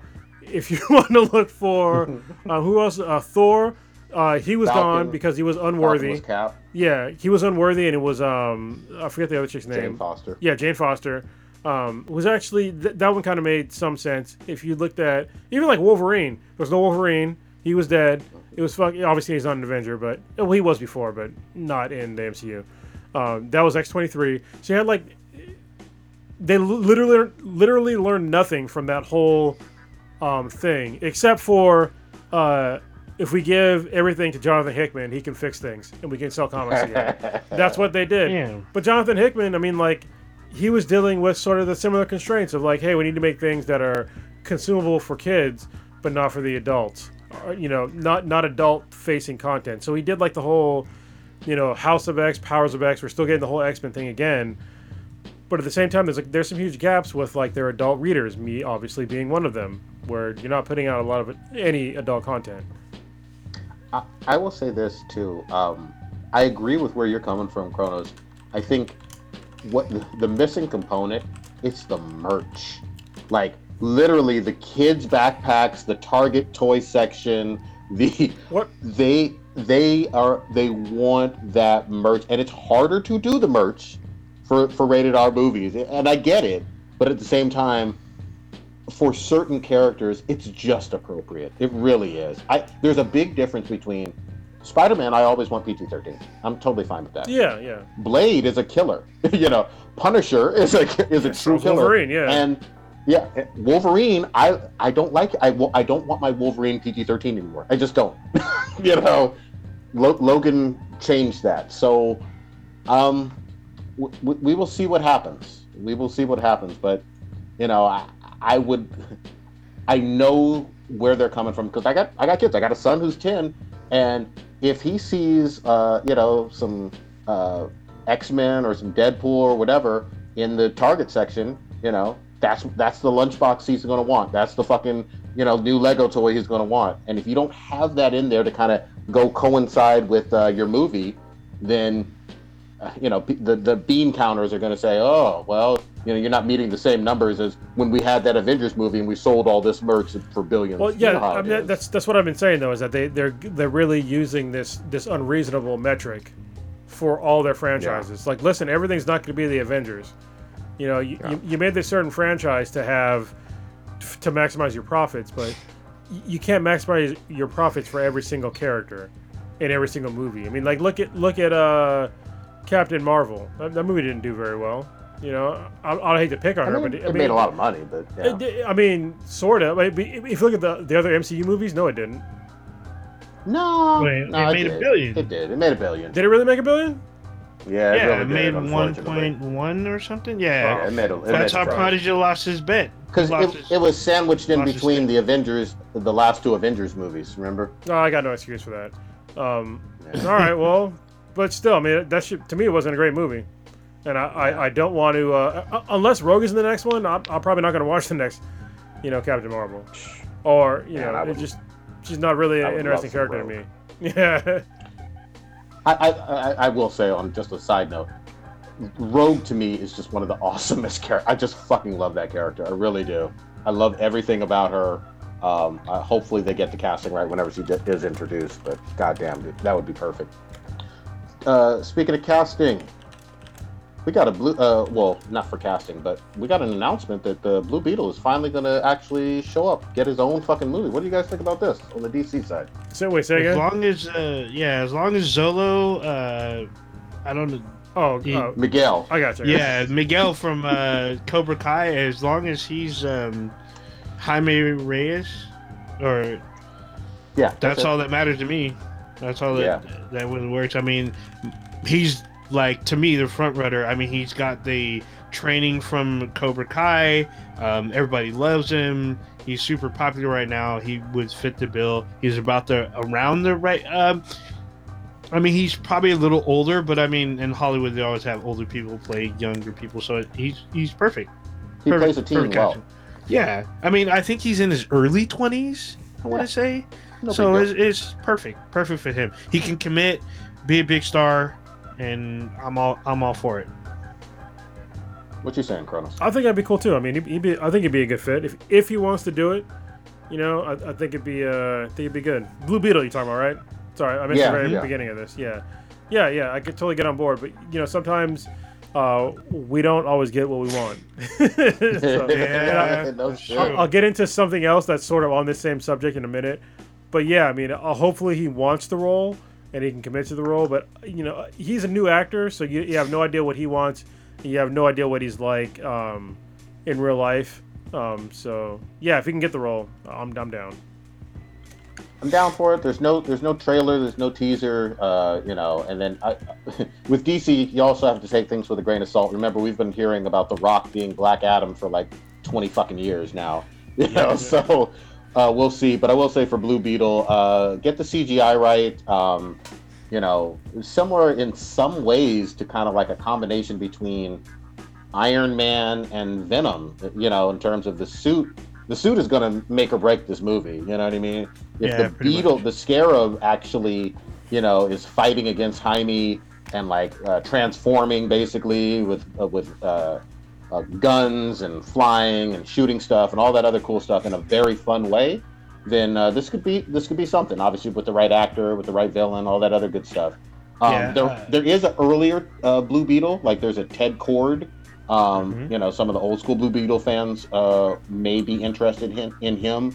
Maybe you're going to have something similar to a Ant-Man vibe, with Hank Pym being the older version. I don't know, but there's enough there to work with, and I'm excited. This would be for live action, at least in my mind, one of the first Latino major superheroes for live action. For a feature film, yeah, but I mean, we have Carlos Valdez is on The Flash as I want to say Preacher, but he's not Preacher. He's he was a Latino TV show. Yeah, as far as live action, I mean, we had that. We have him, but as far as like huge feature film, I mean, you could. I could accept the argument with Antonio Banderas as Zorro, because Zorro's a little old school, but he's still a hero. He's still out there. And Zorro's originally from novels or comics, though? I believe like comics. No, I think it was novels. I remember him from. Yeah, I remember him from the comics, but he might be from a novel. I know that. What were you saying, Kronos? Were you saying novel? I'm pretty sure it's a novel. Okay. Yeah. I remember him from comics, but yeah, I think he first appears in a novel. And I know that there's, I guess Alan Moore had written Django and Zorro teaming up out there. I think it's a novel. I'm not sure if it's a comic. It might be adapted, so wait, hold on, I'd be okay with that. Zorro means fox? I did not know that. Oh wow. It's Spanish for fox. And it's a fictional character created in 1919. Oh, long time. Yeah. Yeah, that's before superhero comics, but yeah. Yeah. So I would, I'd be okay with. It really comes down to two things: who's going to be the voice of the Beetle, because you need that dynamic between Jaime, him fighting the Beetle, and the Beetle trying to destroy everything and thinking that everything and everyone's a threat because it's new to Earth. And they got to have good action sequences, and the suit's got to kick ass, and it's got to be good. Now, if this is a DCEU, is going to connect with some of these other characters that are going to do cameos in the film or whatnot, we don't know, or I don't know. Hold on, so we'll see. This is kind of fascinating. I'm sorry, I'm reading up on Zorro right now. Zorro debuted in John McCulley's novel *The Curse of Capistrano*, and it was serialized in 5 parts in August 9th and September 6th in 1919 in a magazine called All Star Weekly. So yeah, it was first a novel, then it was in a magazine. But it was originally meant to be a standalone tale, and then it just kind of like blew up from there. Oh, that's pretty cool. That's awesome, because I mean, back in the day, there's a TV show with Zorro doing those crazy horse tricks and whatnot. So Zorro was. I know that Zorro is under. I guess it's under the Disney brand, because the TV show was a Disney show back in the day. So should be interesting to see. But I mean, who else would be able to fit this Blue Beetle casting role that you can think of? I mean, there's probably I can't think of nobody. There's definitely a lot of Latino actors out there that could fill the role, but I think that right now, obviously, you should probably try to go with the one that's hottest, and like when I say hottest, not as fucking the way he looks, but as far as like his popularity, you say the hottest no homo, or the most popular Latino actor right now that's of that same age, or at least acting that age. is the guy from the show we're talking about. Cobra Kai. Yeah, Cobra Kai. Sorry, it's kind of reading. Yeah, it's all good. But yeah, I think he could do it. So, but you have to do it now. They'd have to like literally start now. But he still looks pretty young, so he's got some time. He does. So we got to talk about this other casting rumor stuff. So apparently, there's been this rumor going around that with the Fantastic Four casting, they're talking about having Jennifer Lawrence fulfill the role of Sue Storm. No, that's a hard pass. Yeah, Jennifer Lawrence should not. No, Jennifer Lawrence should never be in another Marvel movie ever, as far as I'm concerned. I mean, she didn't want to put on the fucking paint to be Mystique. Hardly ever. This is publicly known. So fuck her couch. The fact that she wants to come back to Marvel now and play a role with less makeup and, to make that money, fuck you. Like, seriously. Like, if I'm an actor and you're willing to pay me like a decent amount of money to put on some makeup, then I'm not even putting it on myself. It's just like I'm literally sitting in a chair and someone else is putting it on me. And then I'm like, oh, I'm not comfortable. I don't want to sit in this all day. But I'm making millions of dollars, though. The fuck out of here! Like, it's literally your fucking job. It's like a mom not wanting to. It's like a mom that wants to speak. Yeah. You know what I mean? That's your role is not to speak. I'm no fan of J-Law at all. I mean, don't get me wrong. I know the Hunger Game movies. They were big shit for their day, but since some Hunger Game movies, I haven't seen a whole lot of fucking hits for her, or people being very impressed with her, especially in the nerd space. So yeah. I think there is 1,000 better actresses for Sue Storm, because Sue Storm is low-key a badass. She really is. She's actually one of the the prominent female characters from Marvel history. You know what I mean? Yeah. And she has a great power set, and so. People sleep on her. If you do the writing well, shit, Invisible Woman can be like a breakout star for years to come. Well, especially now with like her most recent, she's kind of like a spy type of deal. I love that. Yeah, like she had a solo comic for like a minute, and it was really good of like her being like going off on her own and like just fucking shit up. And her power set is kind of amazing. I think they kind of downplay it. In all the movies, they definitely have downplayed it because she can like. I'm going through my backlog of Captain America, the Ta-Nehisi Coates run, and with I think it's called like the Women of America or something like that, the Daughters of America or some shit like that. Sue Storm is part of the team, and she will just like block. She will use her powers to block oxygen to the brain, just knock people out. Just like, yeah, you're done. Whatever. Goodbye. Yeah. They've always downplayed it. And here's the thing. I mean, Fox has made some crappy movies. Like, I'm not making any fucking excuses for them. But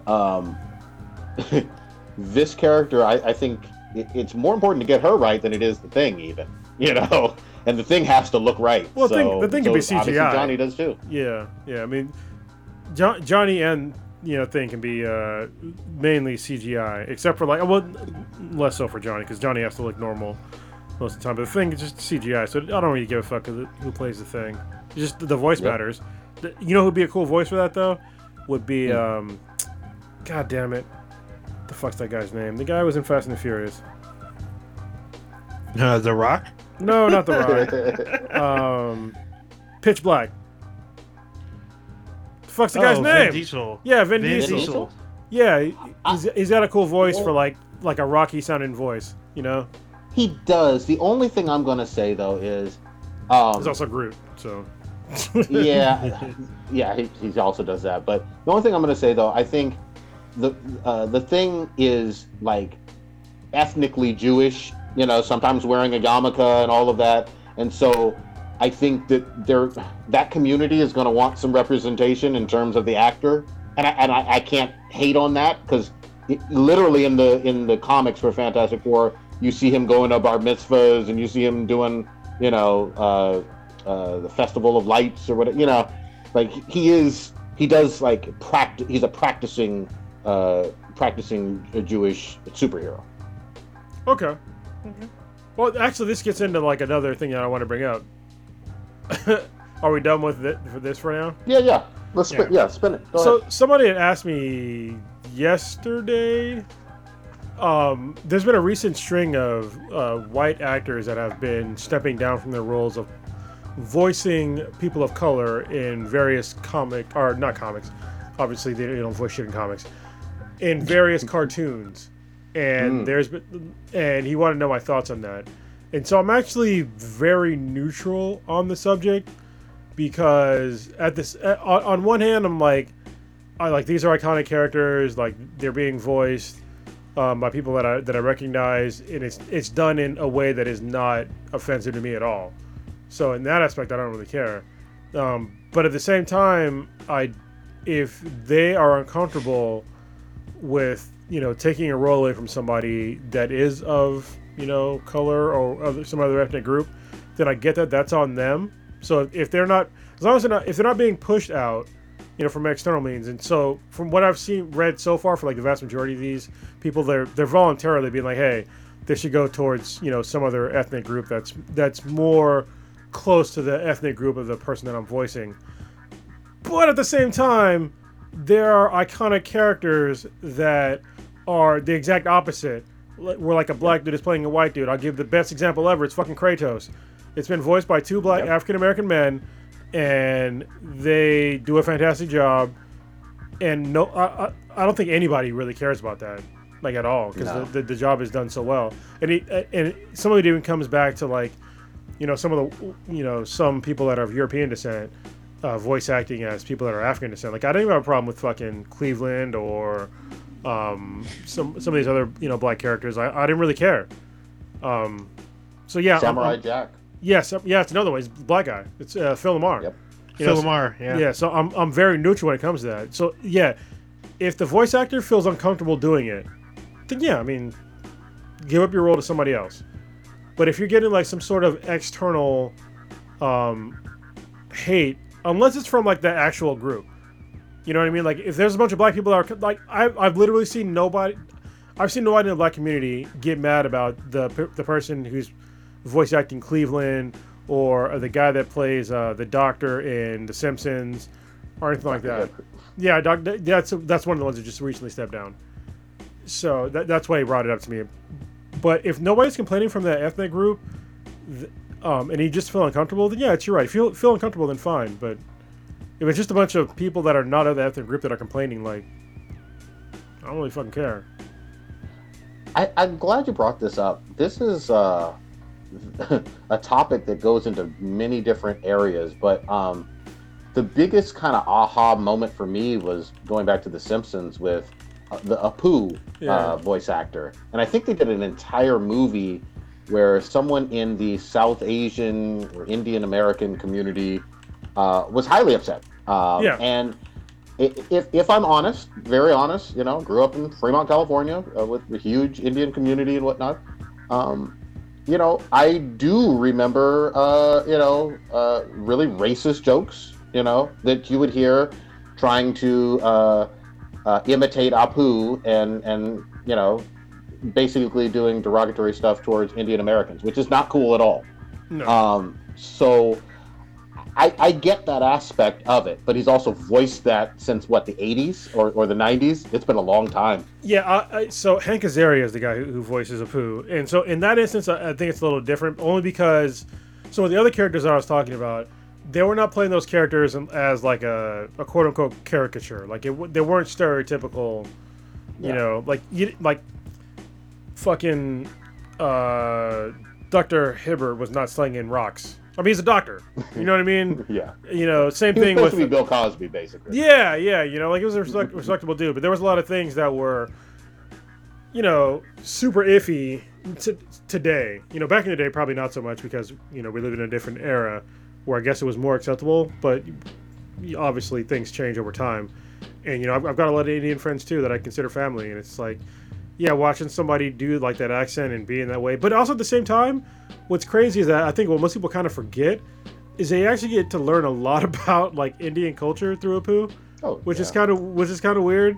Like, remember when Lisa Simpson talked about being like a vegan, and then like you get to learn about like not eating cows and like certain other aspects of like Indian culture, and there's like a whole bunch of other shit too. But at the same time, it's like you're putting on a veneer of shininess on like a bunch of bullshit of like really racist, caricatures of a character. So yeah, I understand it from both ends. Yeah, and the flip side kind of defensive argument I've heard just for the character Apu is some people will say, semi-rightly so, he is a small business owner. Yeah. He's not abusive to anybody. He's literally not doing anything illegal on the show. He's not demeaning anybody.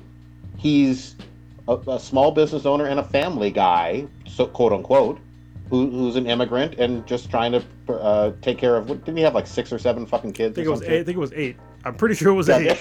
Yeah. So, but at the same time, I'm not in the Indian American community, and there were some that were very vocal. They made a whole fucking movie about how offensive they thought it was. At least, some of them. Well, it's also, I think some of it is some of the stuff that would be considered racist. It was almost like dog whistling, I guess, to that group, or something that we might not recognize as being racist, but they would. And I think that there's some validity there. So for Apu, I can understand, but some of the other characters, just like, as a black man, I was okay with it. No, I hear you. And a good voice actor is a good voice actor. I tell you what, those God of War games, the earlier ones, oh my God, and the 2018, could you imagine some random Greek accent, just oh my God, it'd be so weirdo guy? Yeah, well, this is like sort of the American machismo thing, but yeah, it would not have sold well in America if you didn't have like a super. Well, actually, this is kind of fucking racist too, what I'm gonna say, but it's gonna be fucking true. Like if you had somebody that didn't sound so fucking masculine as Kratos, you have a black guy with like this boisterous voice, this anger inside of him, that was playing this character, and yeah, I mean, Terrence what was the guy's name? Something Terrence. The original actor's name. I literally just watched the fucking video. Living Single? Yeah. I forget his fucking name. But yeah, he's a great voice actor. And if you didn't have him as...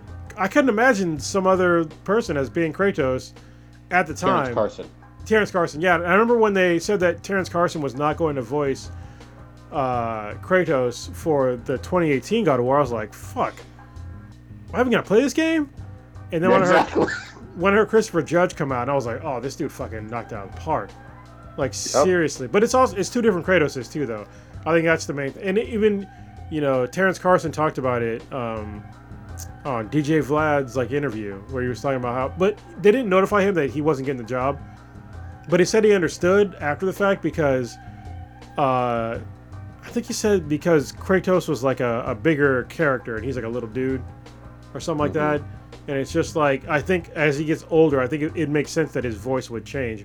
But I still like Terrence did a really good job. But Christopher Judge's voice is very good given the fact that Kratos is older and as a father. Yeah. I think they did a fantastic job with both voice actors. Old Ninja, what do you think on this? I don't want to go too deep because you guys touched on a lot of stuff. But it's kind of hard when you're watching an animated show and you can't see, who the person is, or you can't be like, oh, I know that this person, is an African American. I know this person is, Caucasian American or European American just by listening to the voice. I mean, for the longest time, nobody knew that Bart Simpson was voiced by a woman. Yeah. And that was a huge reveal when they did this behind the scenes thing. You're like, wait, what? Bart's a woman? And the show is still continuing with that person. Actually, no, I think they've had several different women be Bart Simpson's voice. And Nope. Has it always been one? Yep. Is it Nancy Cartwright or is that Lisa? That sounds right. I think it's Nancy Cartwright. So I mean, there's just I think it's difficult as a common person unless you do. I mean, you can do your research. You can go and look and see, what the cast list is nowadays. But back then in the 80s and the 90s, you couldn't look that up. you couldn't see who was doing the voices of whatnot. Yeah, it's Nancy Cartwright. And nowadays, I think it's just maybe a social issue where people were like, "Oh, this should go to this person, and this should go to that person." To me, I'm just like, well, if the actor is, right for the job, then they should get the job, regardless of what they look like. I mean, as long as they are able to bring that character to life. I mean, I also feel as if the world of television versus the world of video games is different. I mean, I guess there's a voice actors guild or something that's slightly distant from screen actors. Maybe not. But I know a very popular, actually two very popular voice actors. One is Cree Summer. The other one is Kimberly Brooks. They've voiced a multitude of different characters, both male and female, and they're both African American women. And I have no problem with them, giving their performances like this. It's kind of weird, but I do see the other side about, representation and whatnot, because, like, you kind of want to have people up there and being a part of, huge, I guess, franchises or whatnot. So to me, it's just kind of weird, because it's like, if I don't see who's behind the voice, I kind of don't care. All I care about is a performance. If you give me a good performance, then that's great. This is the very strange thing when it comes to, like, actors, voice actors and, like, other actors, is that, listen, nobody complains when you have somebody that is physically acting a character that they aren't. That's the whole thing about acting. You're fucking playing pretend. All right, you're gonna tell me that Denzel Washington was a crooked cop? No, the fuck he wasn't. You don't have a problem with that, right? So why the fuck do you have a problem with, this is where it gets into, like, the sort of, like, the gray area. But it's like, to me, it gets back into, like, they're all just playing pretend. All of them are playing pretend. And I think that we put way too much stock into how much we're willing to believe in them playing pretend. Because, like I said, like, all these black actors that you're seeing on TV and movies and shit like that are playing these gangster ass roles, they ain't fucking gang. The vast, maybe 1% of them were actually gangsters in their life. Maybe that's fucking being generous. Yeah, I will say it would be. I mean, we've all heard the complaints. Obviously nobody wants to be typecasted just because you're a black male actor. Yeah. Oh, you got to be a pimp. You got to be a gangster. I get that. And even if you were Indian American, not so much, not as much now, but you certainly wouldn't want to always be a convenience store, clerk or a goddamn taxi driver. I get it. But really quickly too, when we're talking about voice acting, shout out to, again, Regina King on goddamn Boondocks. Holy fuck, she killed that shit. Another one. Playing Riley and fucking Huey. Holy fuck. Exactly. Another African American woman playing two male characters. I mean, it happens a lot. I mean, Kimberly Brooks, she plays, I believe, I don't know if this character is Latina, but in Mass Effect, she's the voice of Ashley Williams. And she's an African American woman. She's also, if you watch the DC Superhero Girls, she's the voice of Bumblebee. But she's done, like, hundreds of different voices, male and female. Cree Summer, obviously, she's all over the place. She's done male, female, and it's about the performance for me.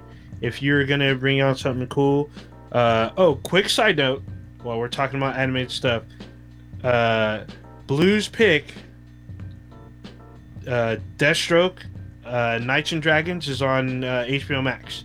Nice. So I can finally watch that shit. Yeah. And that's another one. I mean, yeah, I mean, Michael Chiklis is the voice of Deathstroke, and it's not like I was like, oh, Deathstroke needs to be, because I don't really know Deathstroke's ethnicity, but is it really a white guy? Is he? Sometimes people may think that he's Latino, so I don't know. Slade Wilson. No. Still, I don't know. I mean, is it really? Do we have to have, like, each character that be represented by their ethnicity behind the scenes, or do we want the performance? Does that matter? What matters more, representation or the performance?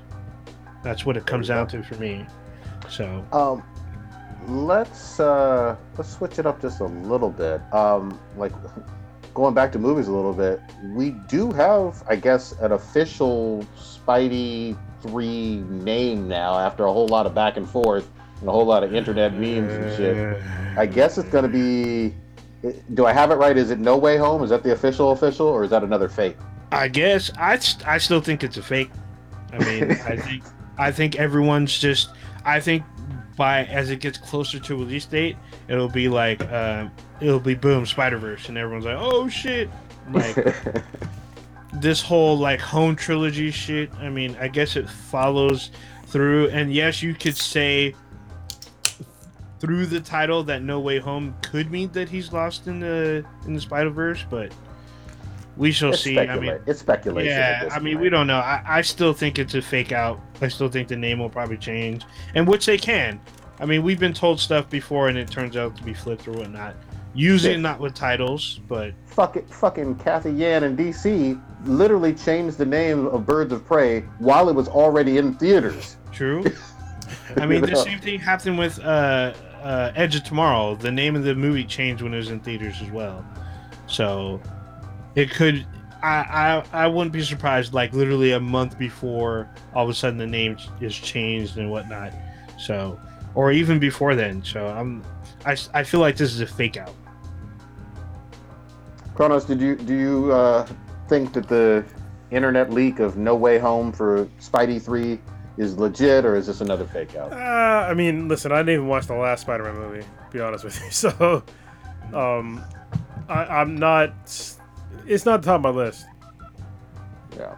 So when it comes out, I might watch it. I probably won't have to watch the last one, I guess. But I mean, it's just the first Spider-Man, the most recent one. I didn't like because it was way too much fucking Iron Man. I think they disrespected the character. I think that having Aunt May be hot was fucking weird as shit. Doing a whole reboot of Spider-Man was fucking weird as shit too. I don't understand why they keep rebooting this franchise over and over again with half-ass attempts. So hopefully they learn something. I don't fucking know. They ain't learning shit. They're gonna cash some checks. Yeah, I mean they're making a lot of money, just not for me. So you rest of y'all watch it. Go ahead, have fun. Look, I wish I didn't. I really didn't like Far From Home. I didn't like Homecoming all that much either. It was just kind of middle of the road, pretty forgettable for me. But you know, some people eat them up. You know, obviously that's totally okay. I'm not completely dissing it. It's not the worst thing I've ever fucking seen, but it is what it is. Man, I wish Stitch was here with them receipts though. Yeah, it wasn't Justice League. I'll tell you that. Just saying. Yeah, that's for sure. God damn. No, it was better than that. Did y'all see this premiere? It is on CW, so take everything with a grain of salt. But did y'all see the Superman and Lois premiere? No, I saw. I was going to before and. Oh. Go ahead. No. So, okay, so that's a no for both. Okay. Yeah, I wanted to wait because I think Blue watched it, and so I wanted to get his thoughts. Yeah, I'm curious about Blue's thoughts as well. I literally just watched it before the cast. It ain't bad. It's not what... I'm not going to spoil anything, because I do want you guys to see it, but it's not what you think a Superman show is going to be. There's whole new characters and dynamics going on here that aren't typically part of Superman canon at all. Like... he has a this is in the trailer. He has a family, full-on family, and so, and yes, I know he's had Superboy and whatnot, but he has multiple kids. So, a lot going on there. I thought it was a decent pilot. I got used to his face. Obviously, he's not Henry Cavill. He's not Christopher Reeves. You know, but the CGI and graphics in there, they're not movie quality, but they're way up there. You know, they're high for the CW. And I'll say that the writing was on point. You know, there's going to be points in it where you, as just someone who follows comics, you're going to point and go like, oh, okay, I see what you did there. I see that Easter egg for what it is. And I think you'll care about the characters, the Superman family in this. So did you watch the 2-hour premiere or just the first hour? I watched the first hour because it looks like the second hour is more of a sneak peek behind the scenes kind of preview for season 2, or I'm sorry, episode 2, with a lot of like interviews and shit. It didn't seem like that was a second episode. Huh. Interesting. Yeah, but here's what I'll say. For me, this was a solid like 7.8, 7.9, like maybe even an 8.0. It was a pretty good. It was a pretty good pilot. It's worth seeing. Nowhere near as bad as like Batwoman or anything like that. And I would put it below like the Flash pilot for CW quality, but it's a little bit better than the Arrow pilot way back in the day. Yeah, this show's been getting a lot of buzz, so a lot of people have been talking about it. They've been trying to promote the hell out of it. A lot of people said, like, basically what you were saying, like, this is a different take on Superman, but yet they want to respect the lore type thing. So, and they're pushing, like, there's some things that happen to the family that are kind of, like, bleak. And from what I understand, and they have to make an adjustment. So I'm like, oh, this ought to be interesting. So, and I guess the villain is new, but I guess the villain is supposed to be a huge surprise, and you're not going to know until midway through the season. So I'm really interested in seeing it. I was hoping to watch it before the cast. I didn't get a chance to, but I do want to see this. And I did. The only one that I really watched for Superman live action TV, I did watch the Dean Cain back in the day with fine ass. What's her name? Terry Hatcher. Yeah. Terry fucking Hatcher. Man, for a thin chick, like she wasn't super thick, but God, in her day, she was bad as fuck. You know that Terry Hatcher shows up on Supergirl, right? I didn't know that. Yeah, she's on reoccurring? No, she's in a story arc, so she's in like 3 or 4 episodes as a villain. Nice. In like form-fitting uniform. Nice. So, I was like, oh. And I never watched Smallville, although that was on for like 100 fucking years. But yeah, it's like 12 seasons. Isn't that was a great show. I didn't finish up the whole series, but I watched at least half of it, probably more, and it was really good. That's what I hear is one of the better ones. So maybe I'll go back if it's on HBO Max or something. Yeah, plus check this one out. Lana Lang was hot as fuck. I forget her fucking name, but goddamn, she was bad. Oh, Kristen Curick. Yeah, damn. I think the common theme here is you need a hot fucking Lois Lane. Yeah, you really do. Like, and I'm it's no shade to she wasn't Lois Lane though. She's not Lois Lane. She's Lana Lang. Oh, okay. Sorry. Yeah. But you need a hot girlfriend for Clark. I mean, Lois Lane was pretty hot too, but I think that Lana was hotter, like by a lot. So now, wasn't her ethnicity mixed like white and Asian, or am I tripping? I think she was either white and Asian or maybe some native. I don't fucking know, but she was bad as fuck. It's all I knew. I remember everyone kept talking about Kristen Curick from back then, but it is what it is. I mean. Yeah, that is her. Yeah. I thought I had her name wrong, but yeah, I was right. Yeah. So it's fine. Yep, and she's still. But yeah, I'm kind of hyped for this Superman stuff. So. Yeah, the other thing is, I mean, I still have no fucking clue if we're ever going to get a Man of Steel 2 or what the fuck they're doing with Superman from a movie standpoint. So it was interesting because I always thought with the CW. The trilogy, Batman, Superman, Wonder Woman, were quote-unquote too big for CW, but that's all out the window. Yeah, I mean, holy shit. Fun fact, Kristen Curick played Chun-Li. Yeah. In the Shut the fuck up. Yeah, Street Fighter, The Legend of Chun-Li. Yeah, with Michael Clark Duncan and a couple other folks up in there. It's hilarious. See this bad girl. She's still bad as fuck, though. I'm just saying. She's still bad, yeah. That's hilarious. I've seen this movie, by the way. You said Curick? How do I spell that last name again? Kreuk. Yeah. She's Dutch and she's multi-ethnic. God, 100% hot. Look at them. Yeah, look at them eyes. Yeah. She got the fucking look, man. Yeah. Shit. I don't know why she's not getting work right now. Probably because of playing Chun-Li. But it's all good. I'll forgive you. She was doing work up until 2016. Yeah, when you say work though, like what do you? I mean, she was in a TV series. That's work. Okay, I mean, was she starring? Or was she? Yeah, she was in the Beauty and the Beast show on the CW. So she was. Show, but all right. Yeah, I remember this show. That was up 'Cause the until kid- that the- was like fucking 5 years ago, man. There you I go. think he said That shit worked. 2016, right? Yeah, 2016 is when it ended. The five- show started in 2012 and ended in Yeah, 2016. that's 5 years ago. That's a while ago for like an actor. Since And then, maybe she's having a family. I'll give her, who knows? no, I mean, Maybe she needed a break. I would like to see her in more shit. Like, Yeah. you know, that's what I'm saying. I don't want people to make the mistake of saying that she should never work again. I think she should work again, and I'm just curious on why she is not getting that many roles. Mhm. Like, it's very odd to me. No 'Cause idea. I'm Yeah, trying to look remember at- her acting. It was not bad. Maybe she was one of the ones that kicked good old Harvey Weinstein in his dick. Maybe that's why she's not getting roles. Oh, okay. So she's on a show that none of us watch. She's on a show called Burden of Truth, Yeah, which is currently airing. So she's working right now. So there you go. Maybe I'll start looking at that show.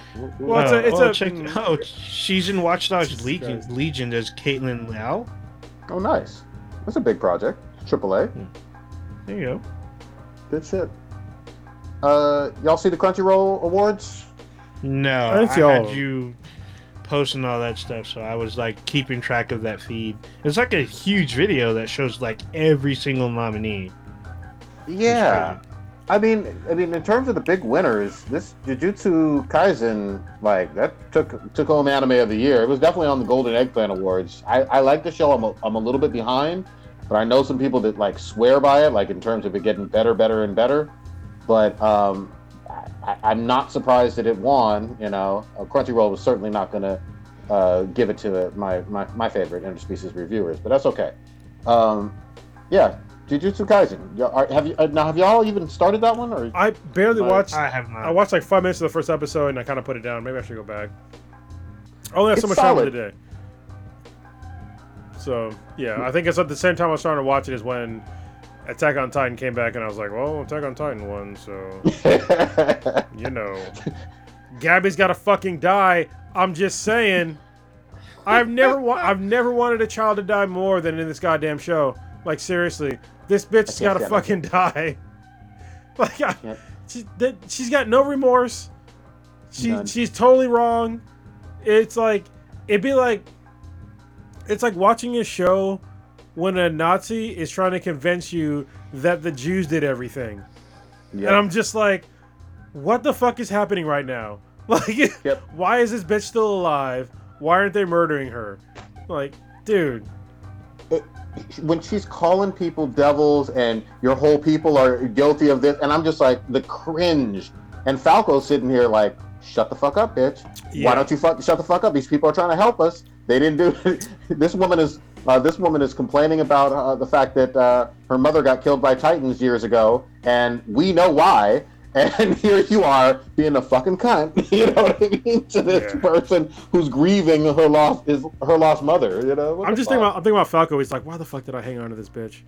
Like, I'd have been fine. I'd have been fine back in Marley. Like, why the fuck did I have to hang on to this? Like, I'm not getting no pussy. She ain't giving me a kid. Not even a goddamn hug. She's so angry. Like, why is she so angry? She's trying to shank somebody in broad daylight with a pitchfork. And I was like, what are you doing? Somebody that helped them, that fed and housed them. Like, what the fuck is wrong with this person? Honestly, it's just like these fucking Trumpists that are so crazy right now. It's like, oh, I eat up all your shit, massa. Like, you tell me, okay, they all devils. Okay, I got you. Like, what the fuck? It's Worst spy ever. Yeah. Like, she can't spy for shit. No. You know what I mean? But I mean, honestly, it would be nice only because she's a child that she realizes that what she's doing is wrong. But I mean, she's murdered people too. Like now, it's 2 people on her fucking body count, at least 2. And they were innocent. One was definitely innocent. The other one was defending themselves from. That's what she doesn't understand. Sorry, I had a burp. She doesn't really get that Reiner came to an island and massacred a bunch of people. Yep. And she doesn't believe that it's true, but it's like, it happened. You know, like, it's like saying that America didn't drop nuclear bombs on fucking Japan. That's literally what Yeah. Reiner did. He just came through. Was like, oh, that's a nice wall you got there. Here's some Titans, bitch. And that's what started all this shit. But she doesn't get that. That's what started it. But I hope she does someday. But yeah, she's definitely like an unexpected villain in this show. I like I said, I never expected to hate a child so much in my entire goddamn life. But you know what I love though? It actually is a really good example of just how powerful propaganda can be. Because like she's entirely indoctrinated in the propaganda that she's heard throughout her schooling and her education over there in terms of these people are devils, these people aren't human, these people all deserve to die. And even when, someone's feeding her, she's just like, fuck you, I'm going to take this pitchfork to your fucking face, Yeah. It's are you current? I'm sorry, go ahead. No, go ahead. No, I'm not. But y'all, I'm been in and out because I'm in the chat, so Okay. I'm behind by one episode. The episode y'all are talking about, but so far I haven't like caught on to what y'all are talking about. But I plan on watching it in the next couple days. It's just amazing how there's parallels to Attack on Titan and America right now. And I know it wasn't set up that way because obviously it's a fucking manga that's adapted to an anime. But the fact that, on January 6th we had people that were basically Gabbies running up on, the state capitol building, and it's crazy to me. That's how I see them, like as these people that are basically mentally children that ate up all this propaganda, and they cannot be convinced that they are wrong, and they're going to pay the price for it. Probably not Gabby's price, but maybe they should. No, I'm not gonna say it. we don't know where things are going on this show. The other thing that's kind of hard for me is I don't know if I know this is the final season, but I don't know where we are in the final season. Like, are we midway through, or are we still at the beginning? I don't know how long this is going to be. I believe we're midway through because we're supposed to get 20 some odd episodes. Okay. Well, actually, no, we're on. What is it? Episode 8 or 9 now? I think so. This season is kind of odd though because it's very hit or miss for me because some of it is like it's action packed, and other times it's just like they're not making it clear when they're going back and forth through time, and I don't like that because I don't consider myself stupid, but sometimes I don't realize when they're going back and forth in time, and I'm just like, what is going on here? Yeah. The time jumps are jarring at times. I will admit that.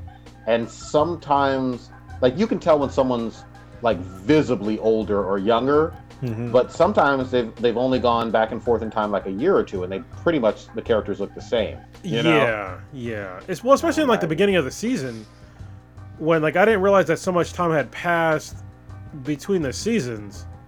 Yeah. I don't know if I missed something in the very beginning of this. Maybe somebody call me stupid right now. It's fine. I'll take the hit. But in the very beginning of the season, I didn't realize it was like 4 years later. It's like 5 years later. Yeah, because I guess they explicitly state, and like that whole time, if you go back, Aaron's in your face, like, because he's in that the hospital. He's all busted, and like he's unrecognizable to me. And I'm like, what the hell? And then when Reiner sees him, I think that was the effect that they were going for. Like, you weren't supposed to know who he was until Reiner sees him. So I was like, oh, shit. So, yeah. But then later on, after the whole battle, there's, like, weird, like, time jumps. I'm like, well, where the hell is this at? Like, they go back in time, then they jump forward, and they go back. And then sometimes it's, like, a couple months. Sometimes it's, like, 2-3 years, and I'm like, well, where the fuck? What's going on? Like, I can't tell if we're in the past or if we're actually moving the story forward. But I bet you somebody, we'll find out. If somebody in Japan is listening to this, that they, are laughing at us. Speak Japanese and English. They're just like, you stupid fucking Americans. You don't even know. It's very obvious to us. Maybe it's lost in translation. I don't fucking know. Or maybe I'm just stupid. I'm fucking. But nah, there's a lot going on. There's a lot going on, and then there are episodes where, like, they're 10 out of 10 action. Like the fight with with Eren and all the stuff with the siege and all of that. and then there's episodes where it's literally all just kind of deposition and dialogue, and a little bit of backstory, and time skips. So, but I still love it. I'm gonna watch every fucking, I guess, Sunday. I'm definitely enjoying it. Yeah. It's funny to me that because I thought they were in the past and they were talking about Annie again. I'm like, dude, no one's brought up Annie in like 2-3 years now. Now they're talking about her, and then they show her still encased. So I was like, is this the past? And then you see that it's like current. I'm like, what the hell? She's been in that thing for years. Like, what the hell? The other thing, maybe I'm again like just not paying close enough attention, or I need to start watching the show from the very beginning. Has Misaka always worn that thing around her wrist, and I just haven't seen it? She always wears long sleeve shirts usually. Yeah, okay. That too. But there's a scene in the first season where she talks about it because a friend of mine, she's like super Mikasa fan, and she was waiting for when there was going to be this reveal. So, yeah, she's always had it. Okay. Look, I need to probably watch it from the very beginning and then all the way to current. And I'm willing to do it. I like this show that fucking much. You know what I love about Mikasa as a character? I like how low key that the Japanese were like, look how much better we are than these white people by having the one Japanese person be like super OP. Her and the other guy, Levi. I think he's part Japanese too, right? Yeah, like look how OP these people are compared to like the rest of these people. My favorite thing with Levi is, and you see it so much more in this season, he's goddamn short. Everybody tower. The girls who are his same age tower over that motherfucker, and he's just like, y'all gonna put respect on my name. I'm fucking Captain Levi. Well, he makes fun of him too. He's like, why you keep growing?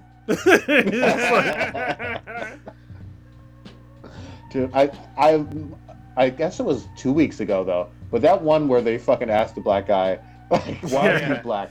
I fucking hollered. Like, that was the funniest. I wasn't expecting that for shit. That got me. I fucking spit out my drink.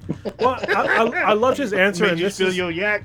Well, I loved his answer, and this is why one of the things when people bring up black people in anime and manga, and some people are offended by our caricatures in those medias, right? Or in those media forms. Is that, first of all, I think that if you're American, we put a lot of things through racist lenses because in America we live in like a country that has a super racist history. When you go to Japan, they don't have those same like racist norms like there. Like, yeah, they probably have some racist shit too, don't get me wrong. Like, especially when it comes to Koreans and Chinese people and stuff like Chinese. that. Yeah, but when it comes to like, people from Africa, like they're not around, a lot of them. So when they, do some sort of these like caricature things, some people see them as like disrespect, but sometimes they also just like, for me it's like, it's a lot of ignorance, but also sometimes they put like a lot of respect into like those characters that they don't really need to do. Like, they don't need to put like any black characters in any of their fucking media at all, but they decide to because they know that, which the rest of the world knows, is that people from African descent, we have a lot to do with like worldwide culture. And like a lot of Asian cultures, they, get a lot of their cultural things from African culture. And but when you see it as an American, you're just like, oh, they're just fucking racist. But then going back to Attack on Titan, when he said like, oh, God basically saw that, everybody looks the same, so why not have somebody of like a different color? That's basically what he said in like a long-winded form. But it's like super respectful. And it was like normalized. Like, nobody saw him as like different, like like at all. They just want to know why he was darker. And I think that's like, they didn't try to enslave the guy, No. They didn't try to sandpaper his skin off.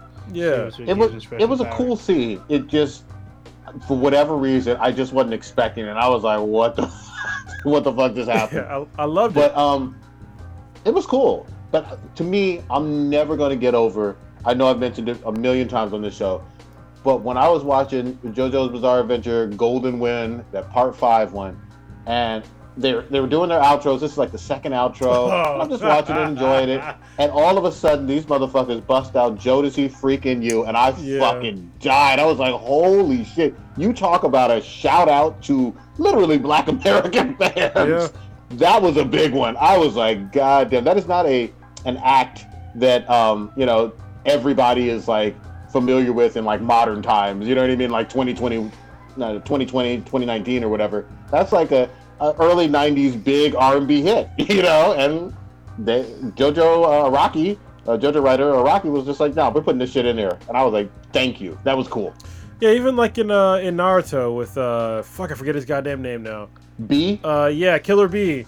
I fucking love that character. Like, honestly, when he was rapping and shit, I was like, yeah, I mean, he's rapping. But at the same time, he was he was literally like the number 2 badass in the show for a minute.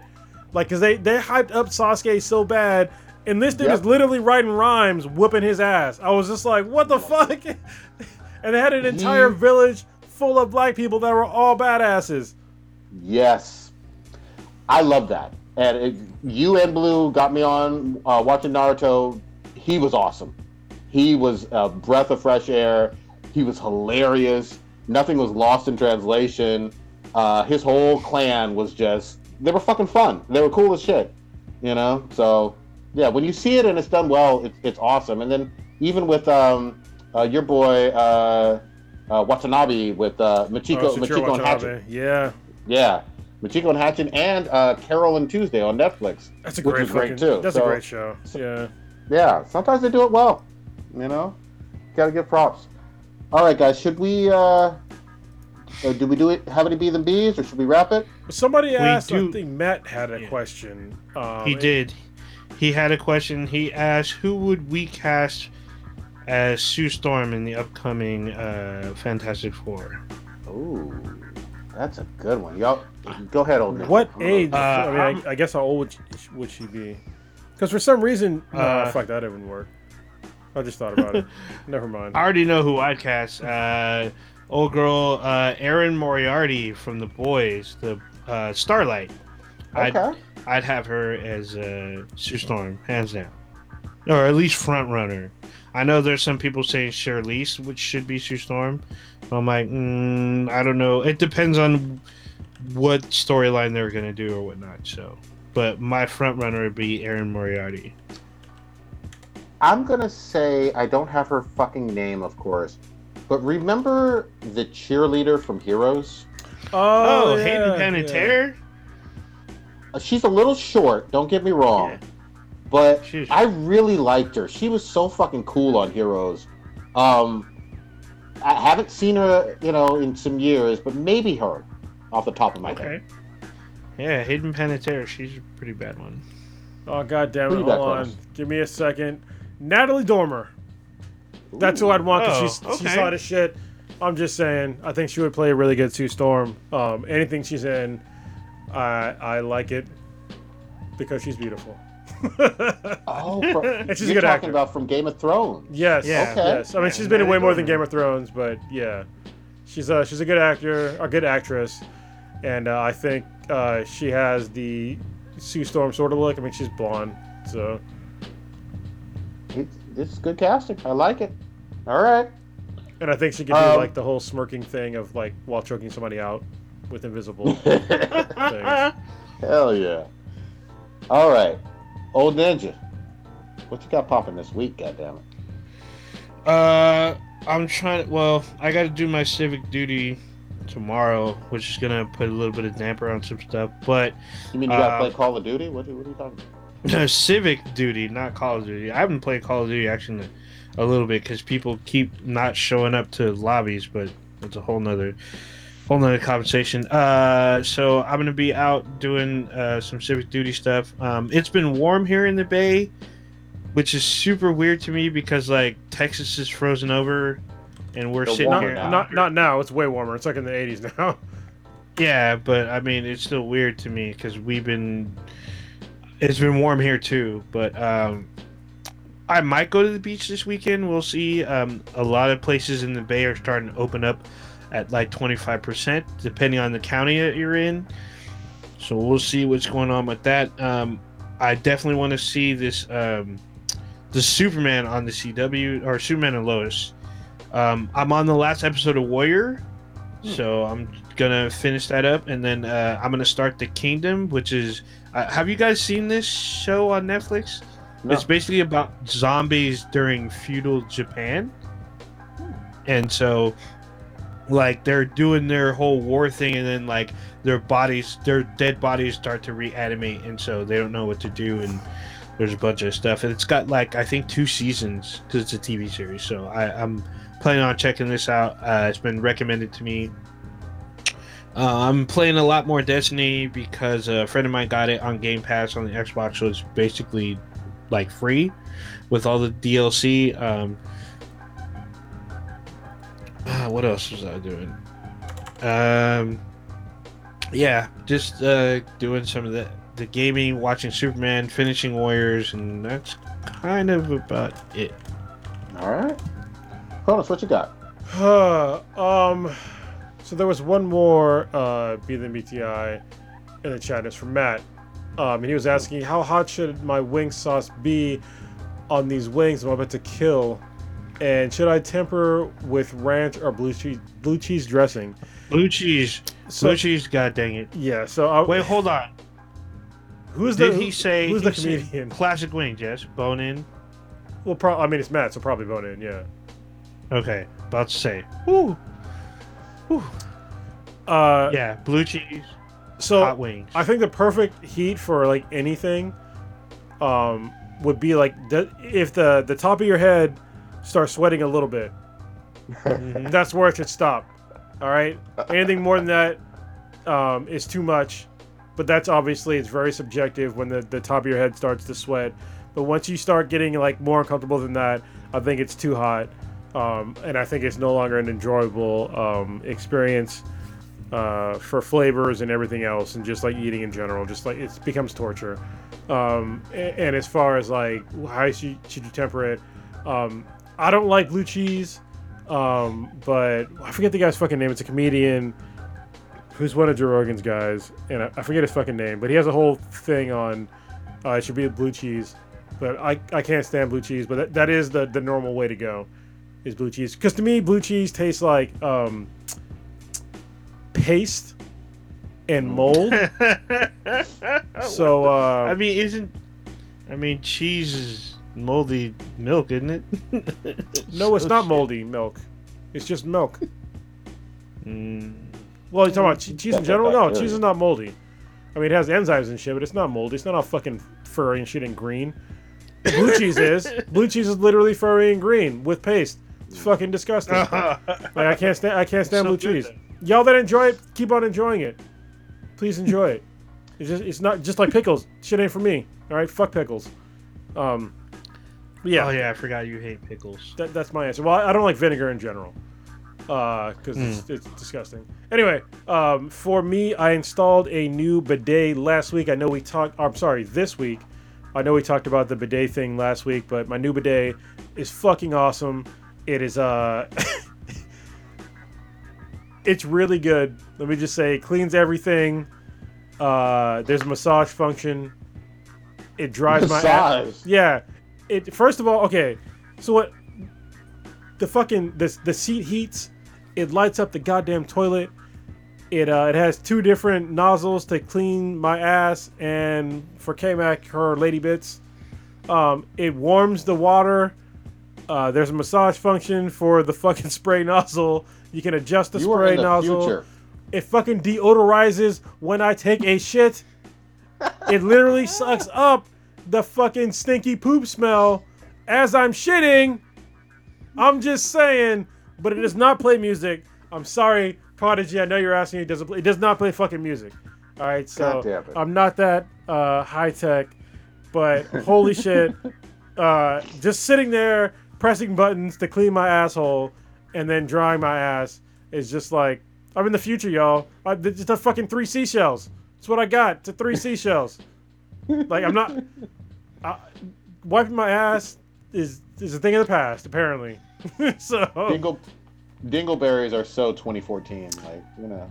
For real. Like, this is like hygiene to the next level. So anybody out there, if you are thinking about getting a bidet, Like, invest some money in a bidet toilet seat.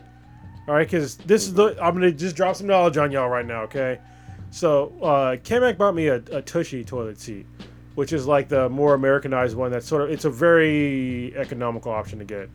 Which, if you're fine with like cold water in your ass, this should work for you, I guess. But to make it warm water, you have to run like a whole nother water line that's from your hot water from probably your sink, which can be a pain in the ass, which I did. But these new all-in-one toilet seats, you can you use the actual water that goes into your toilet, into the tank, and you tee it off, and it literally warms inside the fucking toilet seat. Nice. So, like, you're good to go. Like, it's all in one solution. It's fucking great.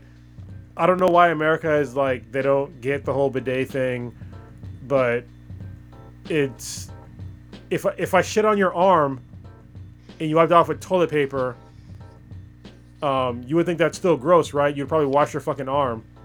So why aren't we washing our asses? Clearly, yeah, I'm just saying. We like dirtiness. Yeah, I'm just, and it saves on toilet paper too. So yeah, at most it's like one wipe if there's like my ass might be still wet. That's about it. So yeah, bidets are awesome. That's all I got. I'm looking forward to Outriders after midnight, I guess. So yeah. Good shit. Oh shit. Matt, whatever wings you make, I will. If they're too hot, I'll look like Idris Elba trying to eat them hot ass wings, choking and shit. But yeah, I don't really go for the crazy hot. My favorite is like the lemon pepper or lemon pepper wet or whatever, with just a little bit of spice. And I prefer ranch over blue cheese, but it is what it is. I'm down for whatever. Shout out to my boy Ivy. He knows who he is on Twitter. Hopefully by next week I might be in the the upper echelon playing next gen or current gen. Oh shit! Trading in my 2600. Hopefully. We'll see. Shit. Yeah, and then the only other thing I was gonna say is just trying. I need to get back into some goddamn gaming, like with Star Wars Squadrons and finish up Final Fantasy and all that. Have you played Control yet?